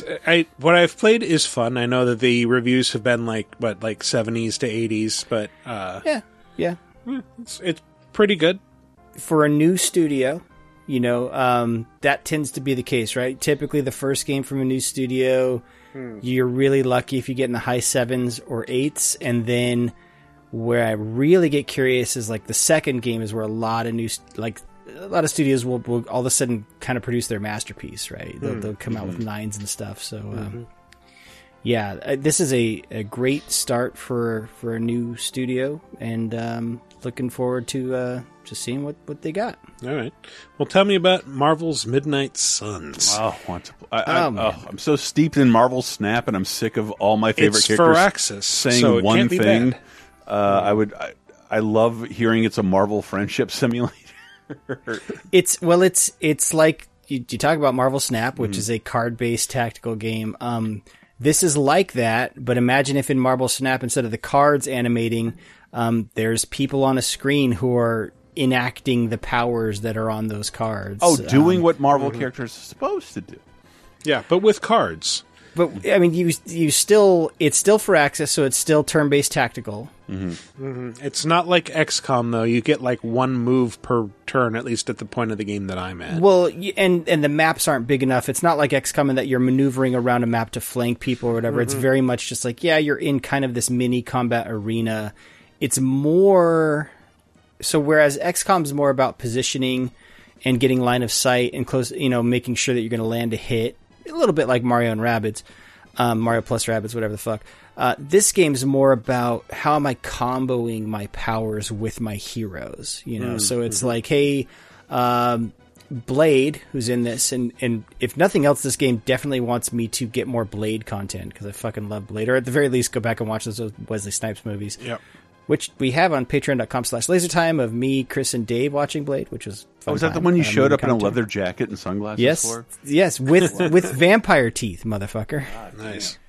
But no, so like Blade has like bleed powers, right, or bleed abilities, and then he might have another power that's like if a character's bleeding, it's going to do more damage and stuff like that. So I guess you could say it's a deck building game because in between missions you can you can trade out cards and stuff that you've equipped heading into the battle. I haven't gotten far enough to really be playing around that much with that stuff. That's my one complaint so far is it's... all right, I'm going to put this in a nice way. For a game that's sort of ugly in a lot of respects, like it's... Because it's meant, if you played Firaxis games, they're sort of meant to be played from this isometric top-down view, not up close and personal. This game sure does spend a lot of fucking time in cinematics, like up close and personal with these character models that really aren't designed to be viewed from, up close and personal. It's kind of weird in that way. Also, because it's card based and stuff and the way the models look, I'm like, did this start out as a mobile game? And then someone was like, hey, we're going to make a full-fledged console game out of this concept? Because, there's definitely traces of that in here. Is it optimized for Switch? I don't know that is it on Switch? I don't know. Yeah, I think so. Okay. Wasn't it like first advertised as being on Switch, like shown off at like a Nintendo Direct? Now you're thinking of Ultimate Alliance 3. That's probably true. I'm playing it on Xbox Series X, and yeah, it's not pushing the hardware or anything like that. But you wouldn't imagine a Firaxis game really wouldn't do that, you know. So what you're here for is if you are here for like tactic stuff, and if you're here for Marvel characters and seeing how their superpowers combine, and if you want to see Captain Marvel team up with Blade, because why wouldn't you want to do that? Like, this is the game to do that in, you know. I want to see Thing and Blade become best friends. There is one of those kind of what do you call those Cypher characters? Yeah, you get the self-insert character who's known as the Hunter. Yeah, who's the son, and this is not a spoiler because it's very revealed very early. You're the son of the main baddie, and your job... Lilith. Oh no, this character we've never heard of is suddenly more powerful than everything. Your job is to kill your mother. Like, that is... You were raised by other people to match your mom's power and kill her, and so every couple 100 years, it seems like you get summoned back, like, hey, you got to kill your mom again. Again, I did appreciate that, like, during the character creator, one of the options for hairstyle is volume, which is like this gigantic mane of hair, the likes of which I haven't seen since the 80s. And so, of course, I went and did that, like on a male avatar with like a little bit of stubble. Just like, yeah, make him look like Fabio. Yeah, it's a great idea. A lot of volume, voluminous. I kind of feel like I'm bad-mouthing it, but no, I'm having fun. That's the thing, is like, I like the Firaxis style of game. I'm here for that. If you love Marvel Snap and say, man, I wish there was a kind of a more full-featured version of this, then this is a great game. That's where I'm at. Like, everything with the MCU, I feel like the MCU right now, since Avengers Endgame, has been tantric sex, and Marvel Snap fed into that. I really would like to see these characters interact in more meaningful ways and say and do things like actual people. I'm dying to see that.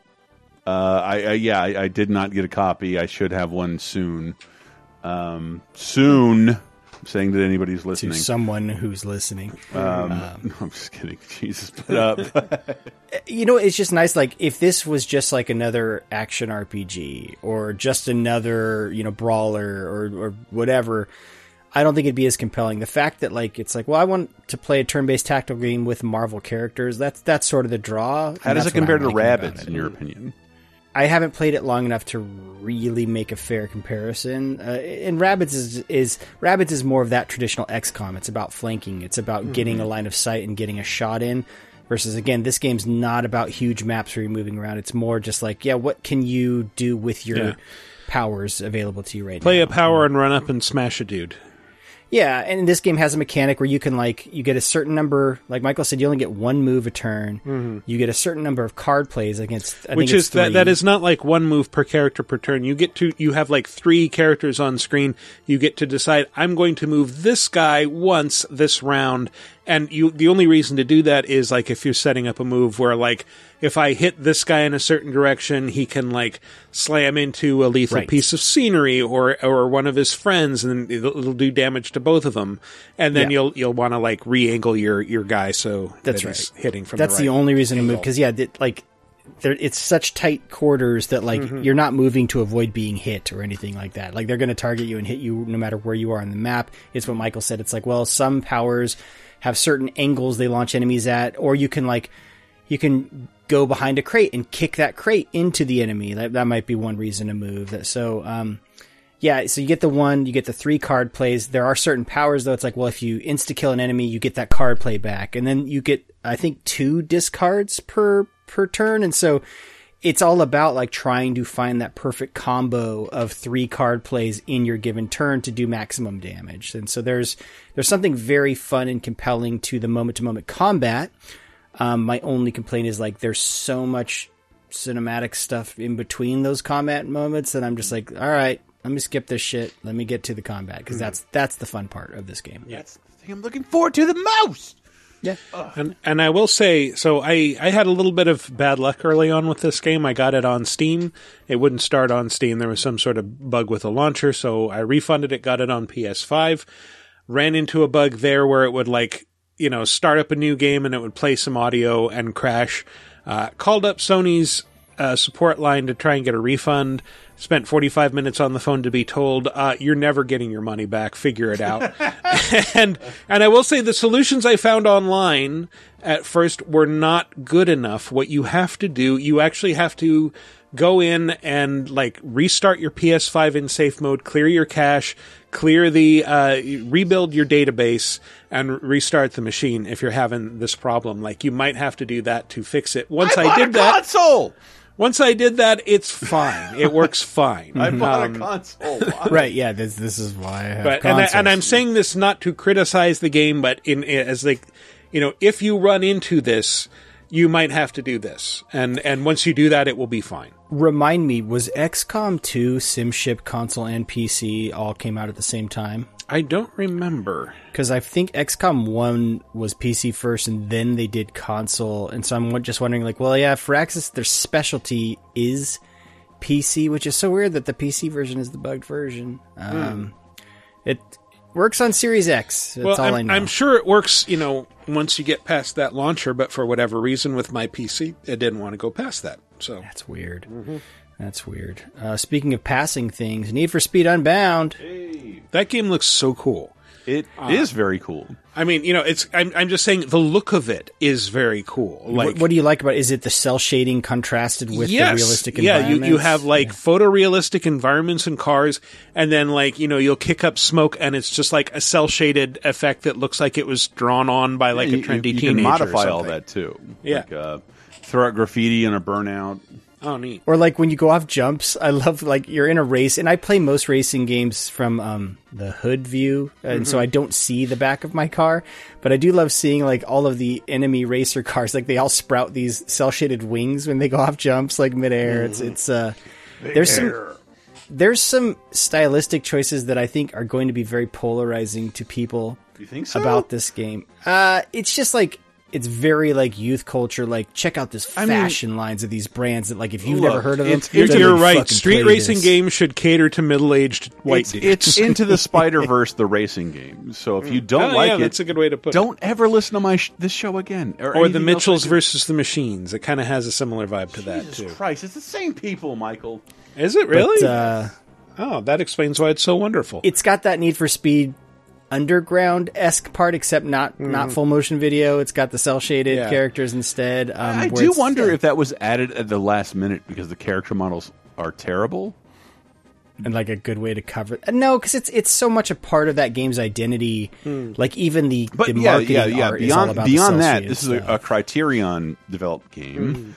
The Hot Pursuit people, and I mean, like, where I'm at, I'm putting it in Game of the Year contention. I think it's fantastic. You mentioned Hot Pursuit, but it's more, to me, it really reminds me of Burnout Paradise. But it takes a while to get to that point. Like, this is a game, I told the guy, so I got a code from one of the guys who works on this game, and I was like, hey, your prologue sort of does your game a disservice, because the prologue takes like 2 hours to get through all these races, and it's like a very linear form of that game.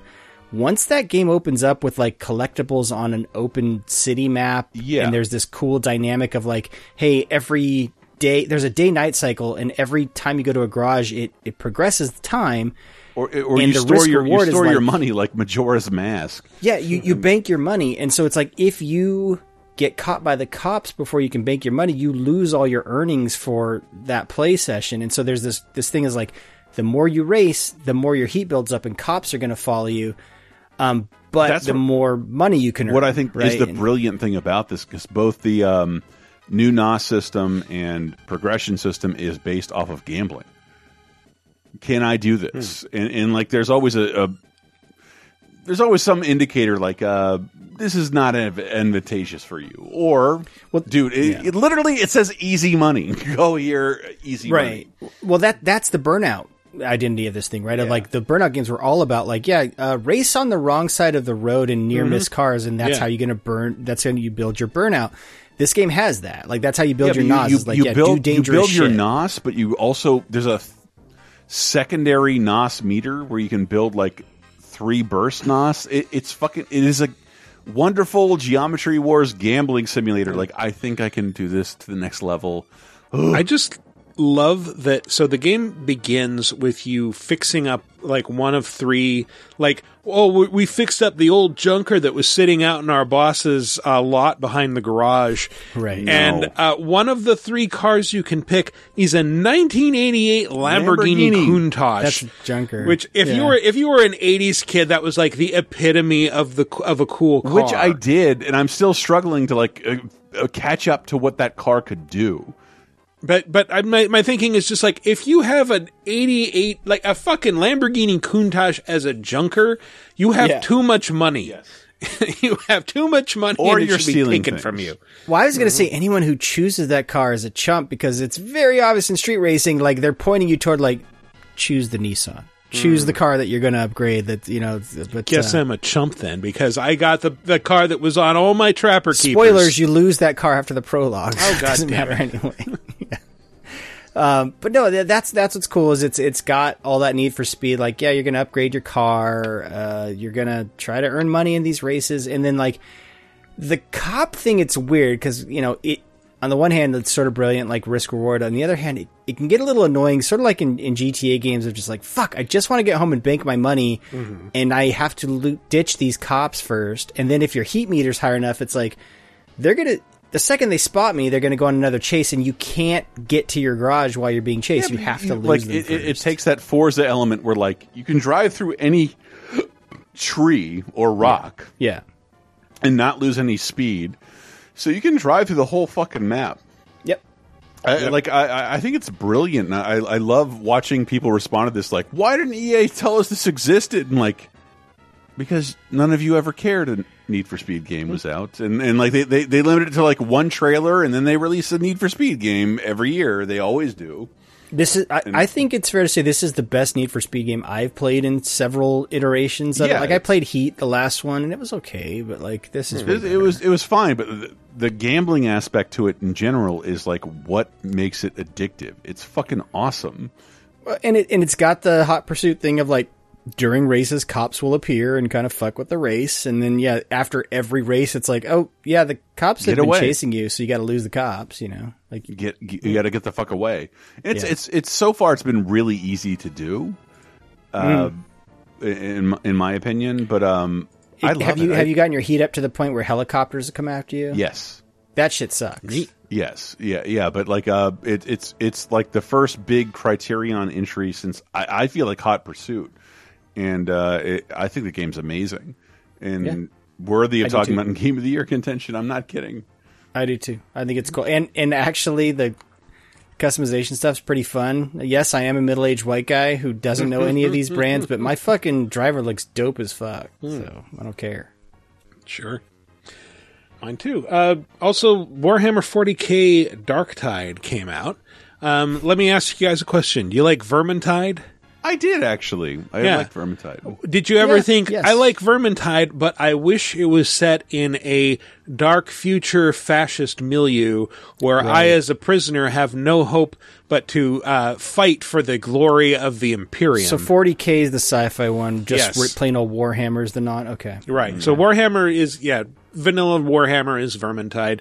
This is Vermintide, but in 40k, and you're not a space marine. You are, like I said, just a prisoner, a random different type of soldier who you're rescued or you escape during an attack by traitors, and you're given a job with the Inquisition to go into the bowels of various hive cities and root out treason. And treason, fortunately, comes in the form of screaming zombie-faced hordes of traitors that you can chop to pieces with a shovel or other cutting implement. It is very just, in the trenches. You've got you start out with one gun, and in my case, a shovel. I think I went with just the sharpshooter class, not sniper, but just more or less a generic soldier. You can also be a psychic mutant. You can be a really huge guy, I think called an org or something like that, like an ogre, but human, but you just carry around really heavy shit. And than something else that I'm blanking on. But so this is Left 4 Dead style game. Very right? Left 4 Dead style game, okay. yeah. And because I'm remembering now, Vermintide was like, their fantasy Left 4 Dead. So this is their sci-fi Left 4 Dead. Exactly. All right. And so, yeah, it's fun. It has more story than I was expecting, that it begins with like BioWare RPG style thing where like you pick from a number of different backgrounds to figure out like, okay, my character was born on this planet and here's what he did as a child and here's what he did when he came of age and this is how he spent his adulthood and this is how he went to prison and here's his voice and so it's like this is a lot of setup for something that's just going to have me run around and cut the heads off of dudes. Yeah, but it's also, this is the franchise that makes all its money on tiny paintable figures that people love to personalize. So yes, you get to personalize your own tiny paintable figure with his own detailed backstory. Hey, you mentioned like an ogre orc type character. I can only assume there's some of those in Dwarf Fortress, or maybe not.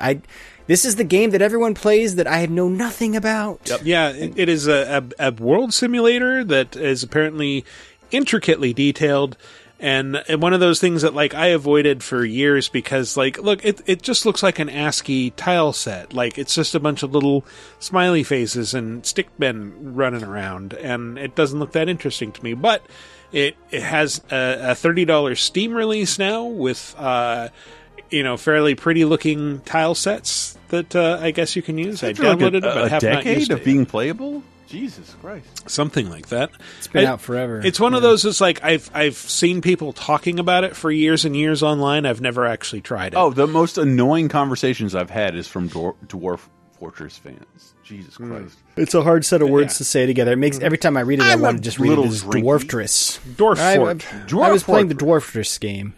Dwarftress. Yeah, there you go. I just always assumed like it had to do the ASCII thing because like there's so much going on under the hood of this game. We don't have enough power for graphics. It's been around for a long time. Yeah. It's a very systemy game, But so if you're into that, official release. There's an official release of Hello Neighbor: The Deuce. Both these games should have been on the games we have never mentioned before. That we've never mentioned, that are huge. Never talked about Hello Neighbor. Well, this holds a very similar place as like Five Nights at Freddy's. Of like, I know that Hello Neighbor has a huge following, particularly amongst kids, because it's sort of like, watch it on YouTube. It's like kids' first horror thing because it's been around for like 5 years. There's like 7 different games. And this particular one has been in like early access for like a year, like 2 years. Yeah, and now it's official, and it's out on Game Pass. So if you want to try playing it with your kid because they'll love it. Load up the old Game Pass. Is that a fucking? I don't know if that's a Hello Neighbor reference or a Hot Fuzz reference. I don't know. I don't know. It's just fun to say Game Pass. I really like that. Yes. Anyway, that does it for new releases. So let's move on to.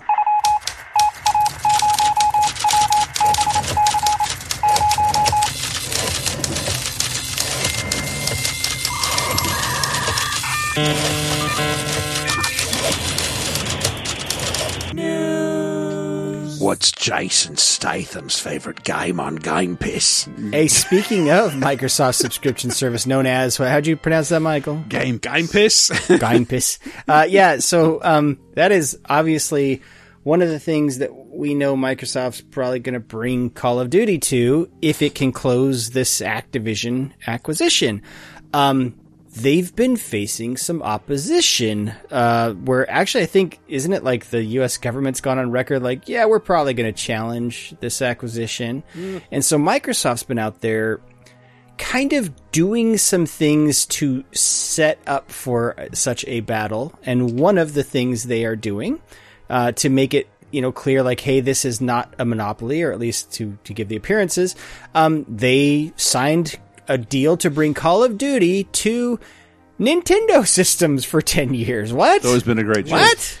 What? Which is a little odd because there has been no Call of Duty on Switch this generation. It was on Wii and Wii U. Yeah. And it was terrible. Terrible. I'll take your word for it. I never tried it on either of those platforms. It could be one of those streaming things like they did with RE Village, where it's like the game is just a cloud version that it's streaming to you. Maybe. Yeah. I'm not really sure. But I think, the reason they would do this is so that when they're challenged in court, like, hey, this is a monopoly. You're taking literally the largest gaming franchise in the industry, and you're just going to have it to yourselves. Microsoft can point to, like, well, no, we've signed deals to guarantee this franchise will be on Nintendo systems for 10 years. They've publicly stated several times they have plans to keep it on PlayStation platforms. And then they, it was weird. Gabe Newell wouldn't sign an agreement, but he's like, yeah, that thing will be on Steam for 10 years. Yeah, that'll keep coming to Steam. Like, so Microsoft is basically able to say, like, yeah, we're giving Call of Duty to people if we can close this. I think it's a shot across the bow to Sony, who we wouldn't know this information if not for Sony, because they keep saying, like, yeah, this is our highest selling game, and Microsoft's going to take it away, and they can't come to an agreement, and when it goes to the courts, they're going to be able to say, we talked to Nintendo and gave them a 10-year deal. What's your problem? And Sony is the one, yeah, they've been out there publicly, like, they're like, if Microsoft makes Call of Duty available in Game Pass, I think that the way they word it is like, it gives Game Pass such an advantage that they will basically dominate the game subscription market. Yeah. And I'm like, yes, that's the point. That's business. Like, that's why they would do this. Because I think Microsoft has said repeatedly, like, we would love to put Game Pass on Switch and PS5. They won't let us. They won't let us do that. Here they are talking to Nintendo. Buy a $60 game. If you buy Call of Duty every year, you're better off buying an Xbox and Game Pass at 10 years. But I love that, like, so yeah, Sony's argument is like, this could effectively kill competition in gaming subscriptions, but it's like, but they're not doing that through an unfair business practice. They're doing that the way we would all want them to be the leader, which is like through content. It's like, you have a much deeper catalog that you don't offer anything on, and you don't offer any first party stuff on. So yeah, like, I don't know. Sorry, like, we live in a capitalist society. You're not playing the game. They are. Yeah.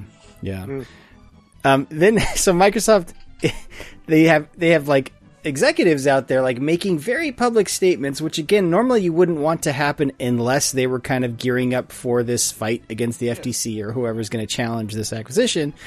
One of the execs, though, I don't know that this is the greatest statement to make. He basically says, it's one of Microsoft's presidents compared Sony to Blockbuster Video in his latest defense of the acquisition, saying, yeah, Sony is about as excited about this deal as Blockbuster was about the rise of Netflix, which is like, oh, yeah, that's not great.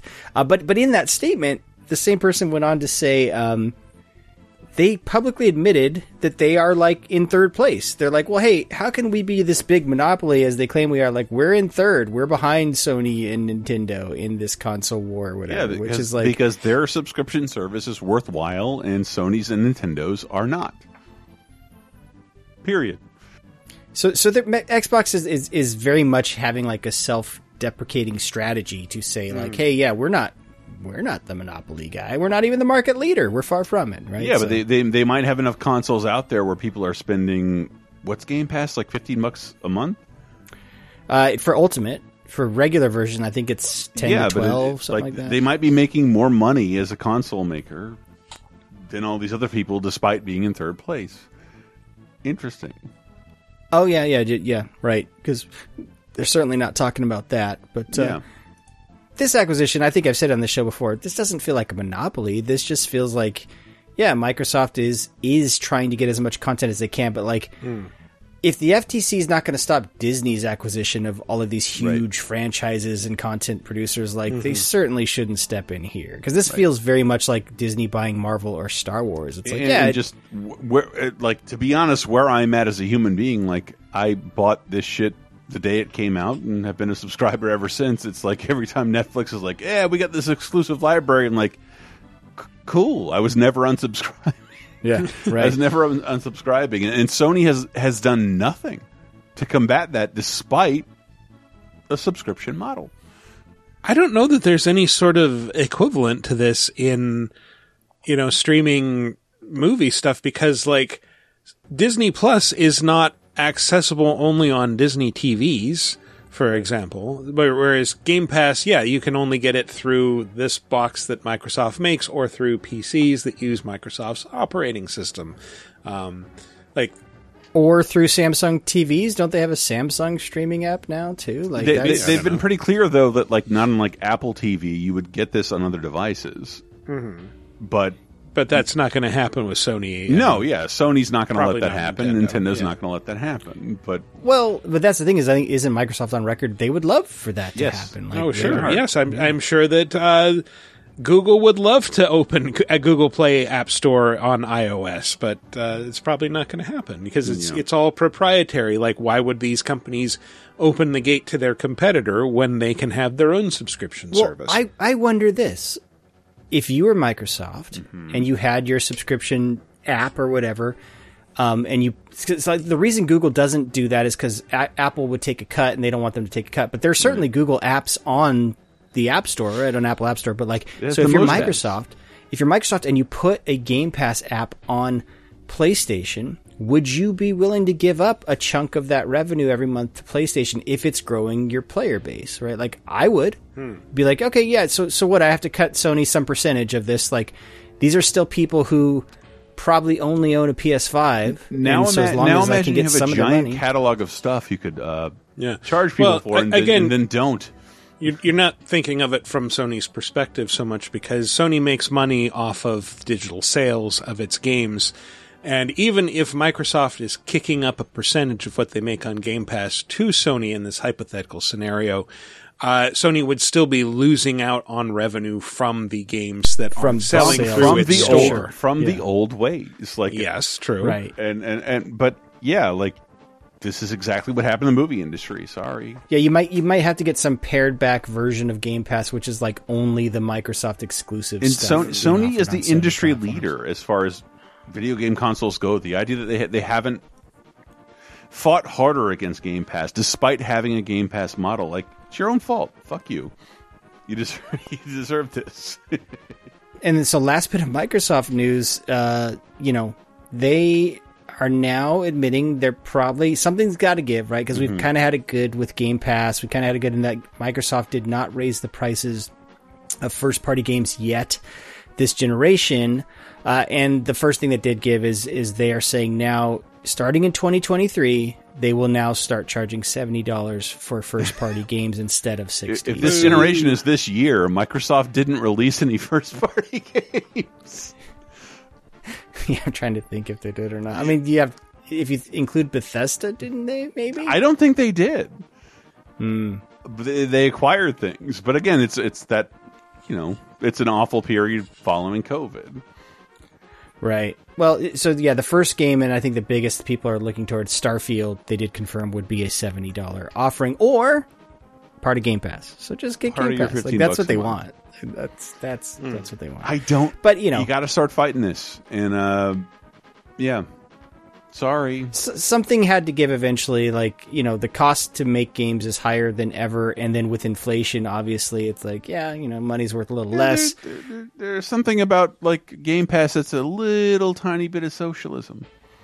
I trust this company to give. That's a stretch. It is a stretch, but it is like I will. It's more like worry free from. I will accept, but hold on, Michael. I will accept this tax from this console, this $15 a month tax, and then I'll never have to pay for a first party exclusive again. Sony has not said that yet.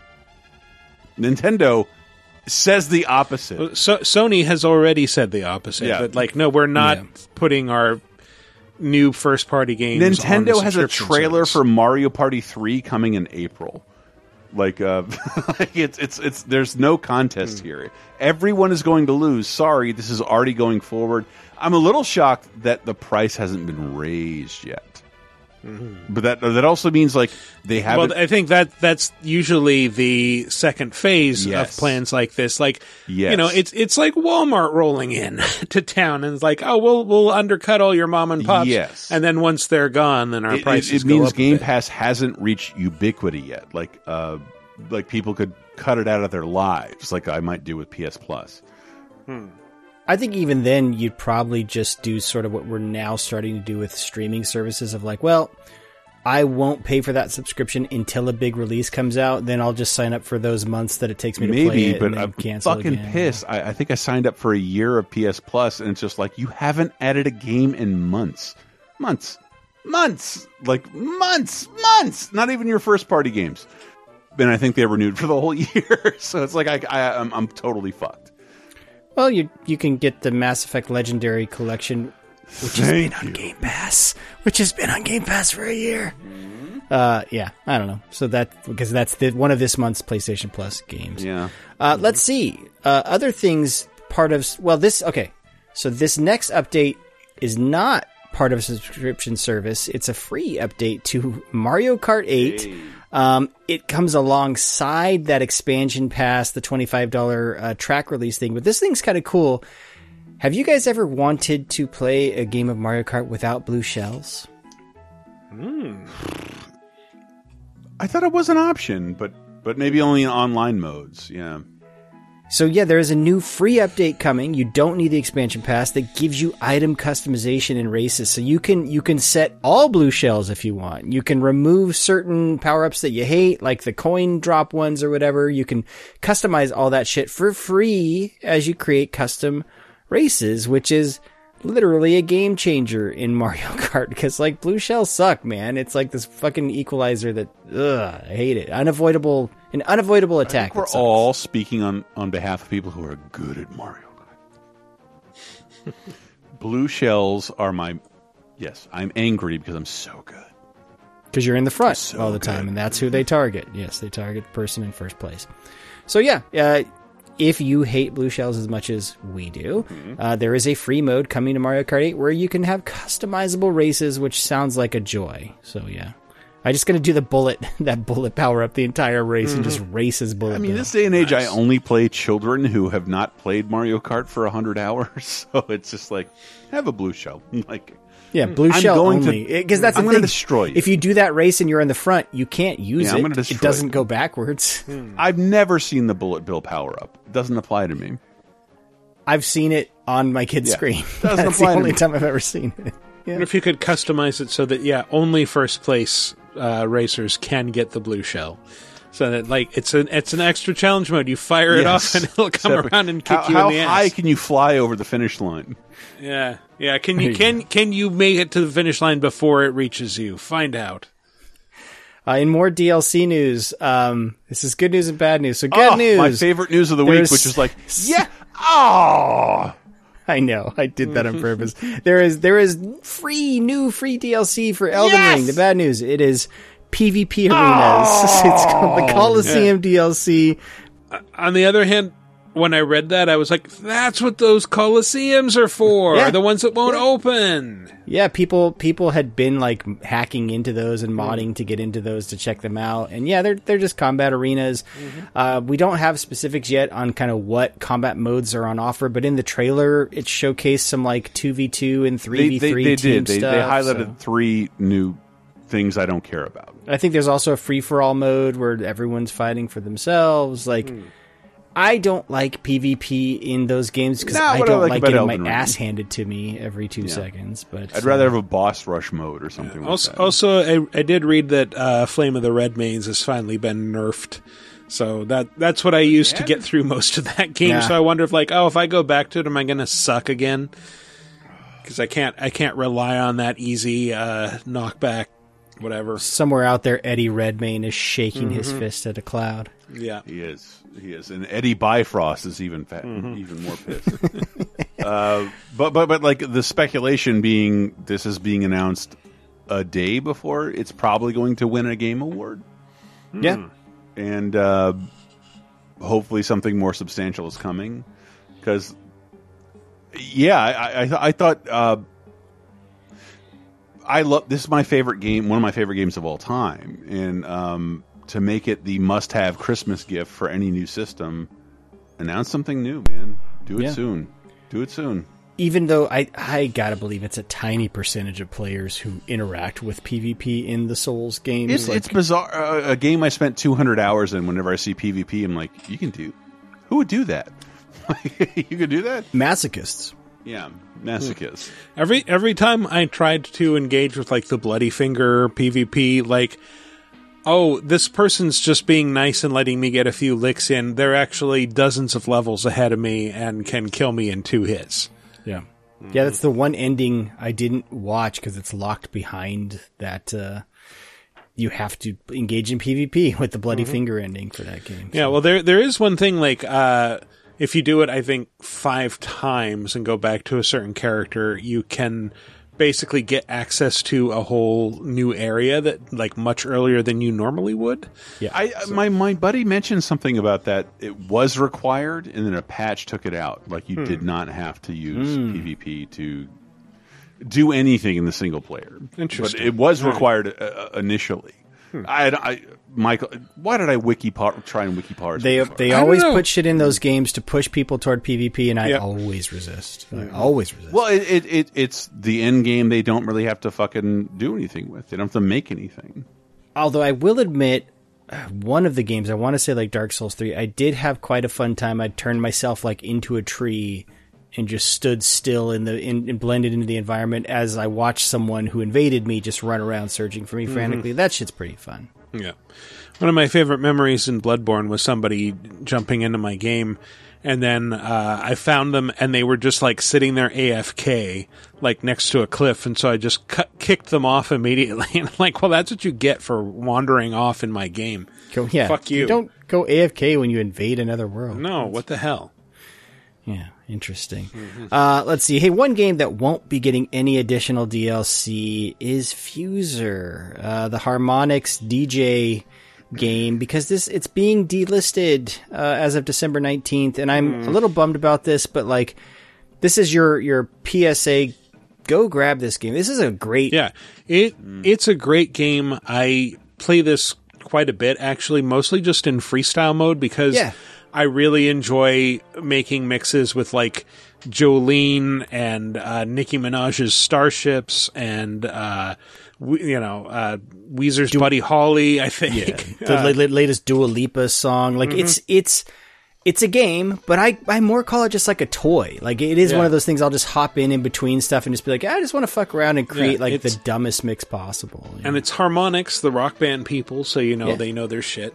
Yeah, the way they've implemented it's really clever. So yeah, it's being delisted, obviously due to music licensing things. So go buy your DLC. Like all the DLC is still available to purchase. So go buy all that shit now, because as of December 19th, you will no longer be able to. And then they're removing some of the online functionality of the game, which I wonder. I didn't even think that was a thing, but I guess with licensing. So you will only be able to play the campaign and quick play modes after the 19th. You got to remember, like, if you didn't buy this music, you are not allowed to hear it.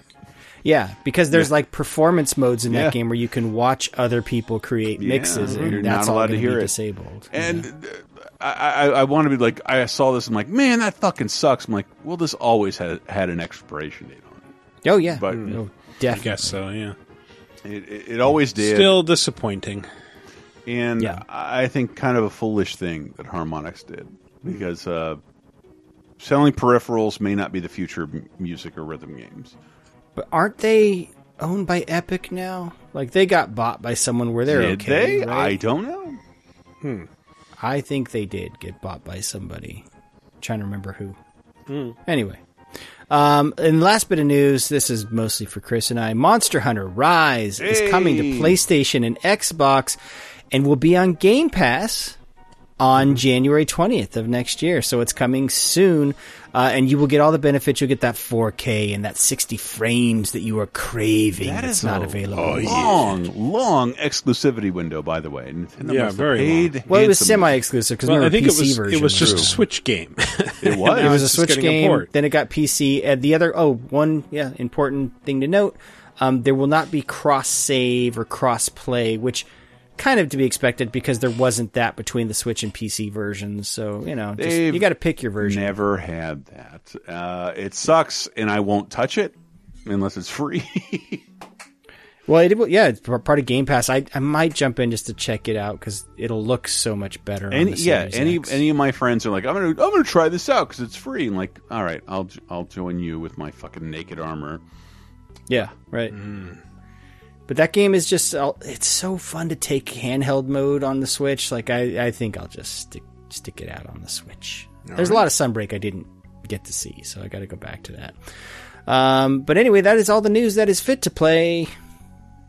All right. Well, let's move on to the community segment, which is always segmenting our community. Last week's question of the week was basically just, what did we miss, guys? Saying, what is another movie game that completely ignored the plot of the movie that we didn't talk about? On VidjagameApocalypse.com, Trick the TM says, Super Nintendo adaptation of The Addams Family was a relatively solid platformer that had Gomez saving the kidnapped family members from the judge he kept hitting golf balls at. Guess that worked in a game, in game form more than a fake Uncle Fester. Yeah, now that we know Gomez is the murderer, anybody else watching Wednesday? Yeah, I am. Yes, because my oldest child is obsessed with it. I mean, spoilers, they sort of tie themselves into knots to not make that the case, but he wants Gomez to be a definitely murdered somebody, by the way. Yeah. In front of his wife to get her heart. That's the Addams Family. But yeah, I remember that, and I also remember the judge in the game was like this gigantic, like, bewigged, monstrous guy rather than, just the guy from the movie that had the golf balls hit through his window. But yeah, I think every game of the Addams Family movie fucked with the plot somewhat. I think in the Turbo Duo version, you were playing as the lawyer, who's the villain in the movie, and you're trying to like get the Addams Family fortune to steal it from them, and like Gomez is encouraging you the whole time.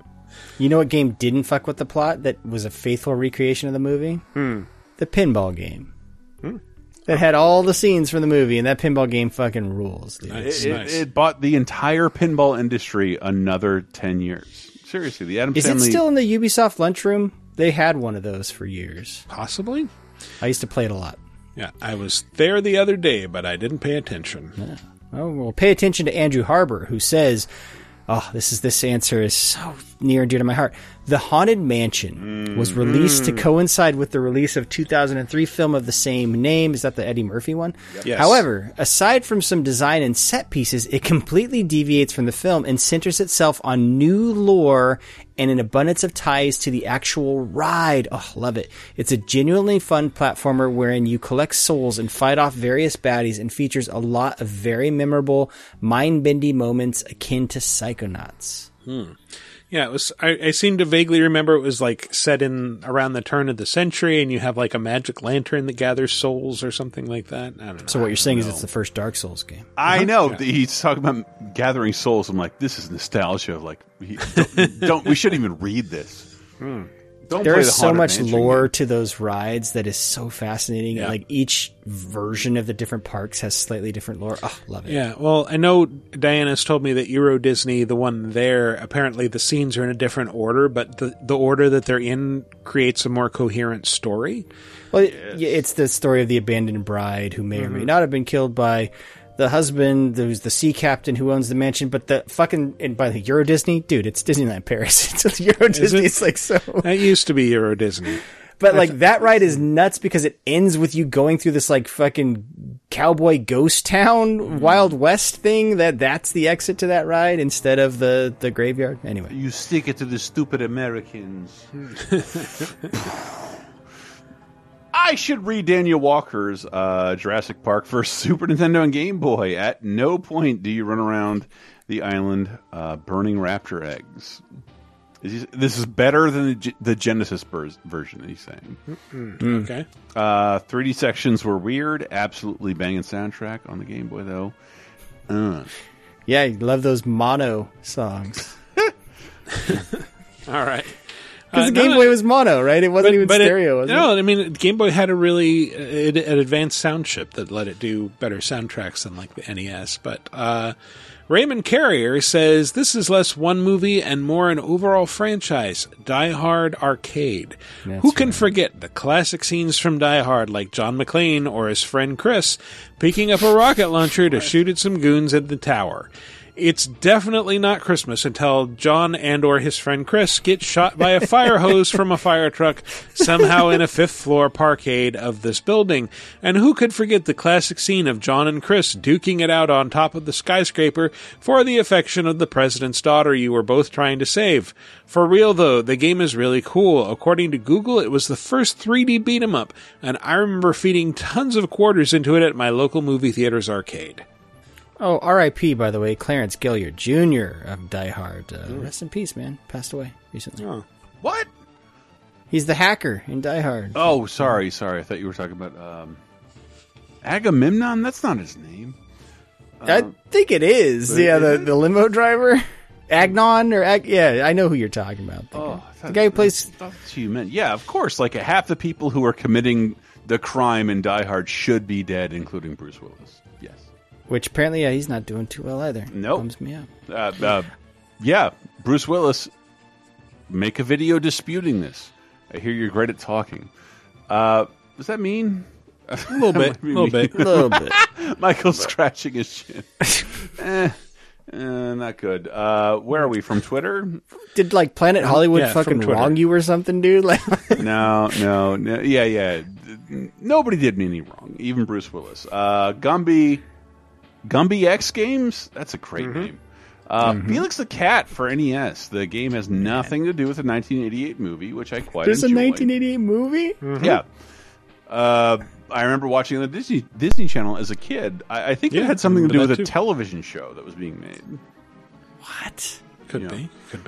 I feel like if you still stream games, Chris, this would be like one of those where like we have to play this on stream now. No, Felix it's good. The NES game is good. Nice. Sure. At Nerny00 or 00, Alien 3 for Genesis, a movie where the characters have to kill a single xenomorph with no weapons, is made into a game where an armed-to-the-teeth Ripley kills a few hundred aliens and no less than 5 queens. Also, Ripley lives happily ever after the end. That's how that movie ended, right? Mm-hmm. Get away from her, you bitch, and you bitch, and you bitch, and you bitch, and also you bitch. Also, get away from her, you bitches. You bitches. That would have saved time. You're right. And controversy. At Pat Imbo says, Stargate for Genesis. I've seen the movie a few times, and I don't remember Rambo Kurt Russell taking an assault rifle into platforming caves to shoot up giant scarabs and spitting lizards. I did a video at some point about the Stargate. That's a good game. Okay. For the worst franchise I can think of. I hate the movie Stargate, and I hate the idea that there are 9 spin-off universes from Stargate. I'm not kidding. I'm probably sugarcoating it. But the guy who plays Kratos was on one of those shows, wasn't he? I was going to say, maybe in one of the TV shows there were spitting lizards, so I wouldn't know. That show was on for like 20 years, and I didn't see one awful. episode. It's not awful. No, it's fondly remembered, isn't it? Yeah. I don't know. I don't know. If you're a 1,000-pound woman who can't change the channel when Richard Dean Anderson comes on. Maybe. Yes, Stargate Atlantis. I'm making a specific reference here. Wasn't there like a Stargate show that was followed by 3 letters, like DSV or some shit? Bitch. Okay, thank you. God, that's why I'm here. When are we going to talk about Kevin Sorbo's Andromeda? I don't know, whenever. All right. Well, that does it for the questions. So, new question of the week. What is your favorite remaster or remake of the year? This is your chance to tell us what we missed in the top 5. Of course, again, because we're not feeling very imaginative this week. But I don't know. I think the ones that I really like made it in. I don't have anything. Live Alive. I'm really happy with that one, and I'm glad to put that into the list. Stanley Parable, obviously I love, but of course I continue to be just deeply, deeply impressed by what they were able to pull off with Atari 50. Just from a licensing permission standpoint, the people they were able to talk to. Good job, guys. Nice. I got one little outside the box. JoJo's Bizarre Adventure All-Star Battle R was the remaster of JoJo's Bizarre Adventure All-Star Battle, which I had never played the original, but I played this new version. That is a fun-ass fighting game. I will just say that, with some really cool characters. It's ridiculous. It is my first foray into the JoJo's Bizarre Adventure world, and I'm like, hell yeah, dude. Fighting game character starring a magician with a top hat. Fucking sign me up, man. Mm-hmm. I guess on that note, the game I'm most dying to play, but not right now, Persona 5 Royal. It's a good game, man. Yeah. Good game. Yeah, I mean, I love the original, but like, I don't know when I'm going to have the time to... Yeah, I want to put 80 hours into this again. Oh, 80? If you're lucky. I played that game before I started working for Sega. I think I dropped 150 hours into that game. Like, you can... If you want to see everything, it's at least 100 hours for Persona 5 Royal. Yeah. It's, but worth it. It's good. It's really good. It's really good.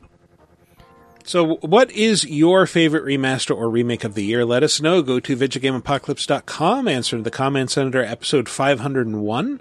Alternately, you can go to the official LaserTime community on Facebook. There'll be a thread there where you can answer. Or ping us on Twitter at VGApocalypse, and we will read the answers on next week's show. Anyway, that's been our show. Let's go out with some plugs. Well, guys, what do you got? I'm going to plug Avatar. Are you? Just that I didn't do a bonus time this week. I watched that movie again on a larger television in a fan 4K version because James Cameron hasn't overseen the official version, which is in his contract. That's why there's no 4K True Lies or fucking... Yeah, James Cameron's a weirdo. But he never misses. He's a weirdo who never misses. But just watching it, like...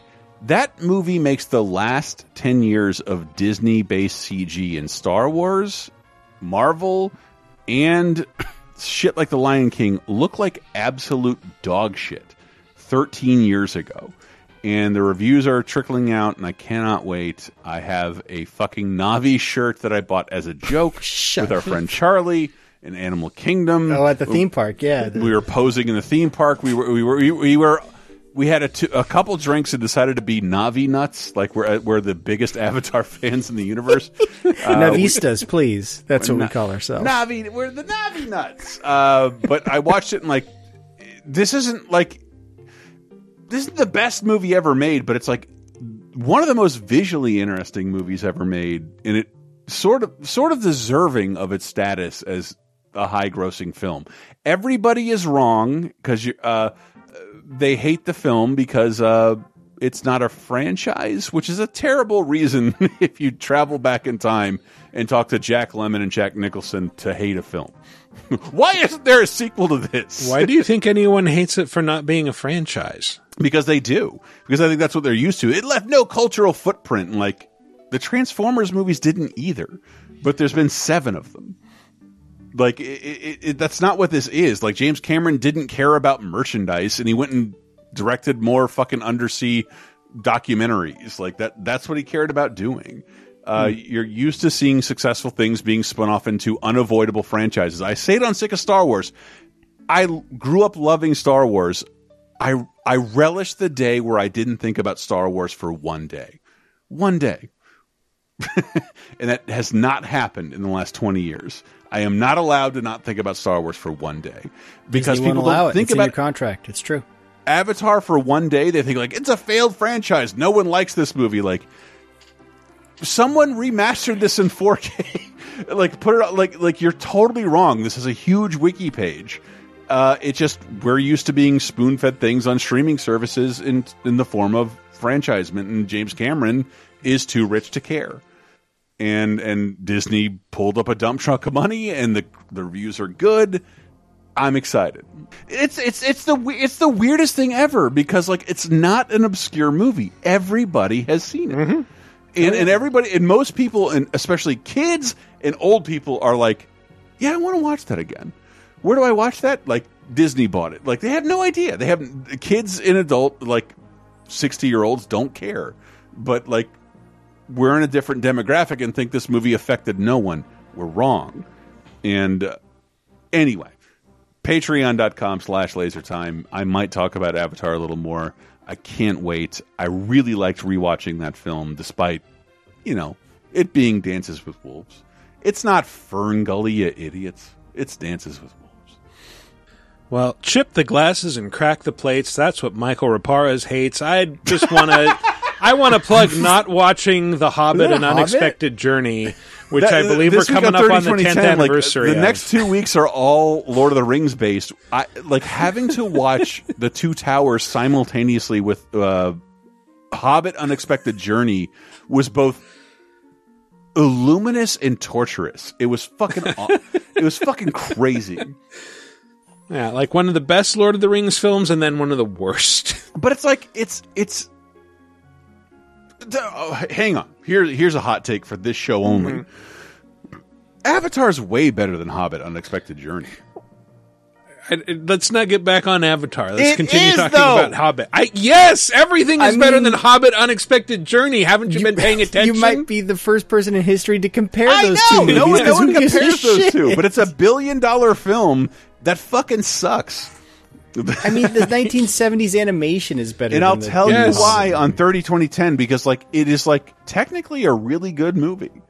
But if you care about the source material or where it was going or what it should have done, it's fucking stupid. It's so dumb. And we'll talk about that, and then Two Towers. Watching them simultaneously is amazing. Anyway, sorry. Patreon.com/LaserTime. Wii Universe. Sega Star Wars.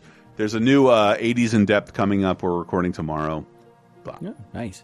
Yeah, it's a good time of year, actually, if you have been on the fence about joining the Patreon. This tends to be when we put up a lot of cool extra bonus content. I usually force these guys to do some end-of-year shit, such as how we arrived at our top 10 and the order we placed them in for the Goaties Game of the Year. I've been doing this so long, JR had to point out to me when I proposed something.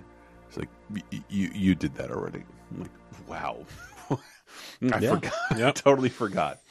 Yeah. So, yeah, you can find that on patreon.com/lasertime at the $5 or more level. That's the level that gets you access to all the cool shit. Hey, look, man, we've had some major inflation, and yet we're not raising that price. It's still $5 a month to get all the cool shit at patreon.com/lasertime. It's a gallon and a third of gas.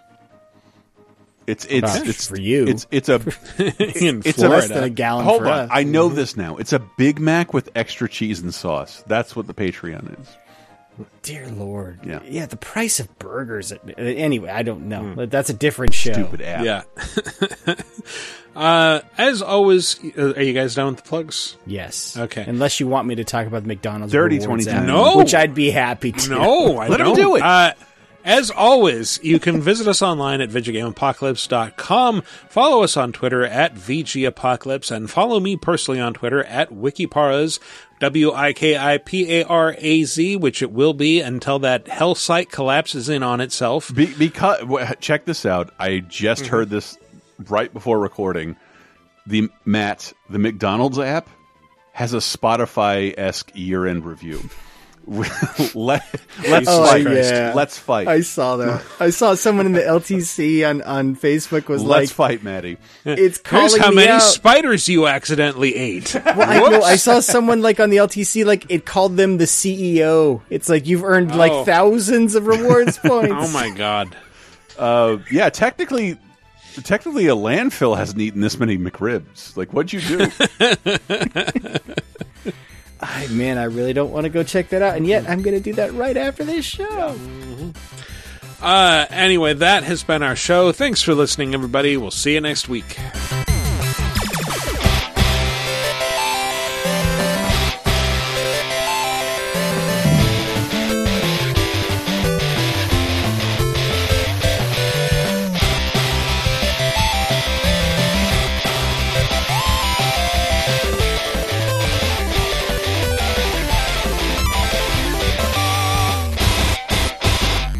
Dude, what the fuck is this? I don't understand any of this. I don't fuck with this, bro. What is this?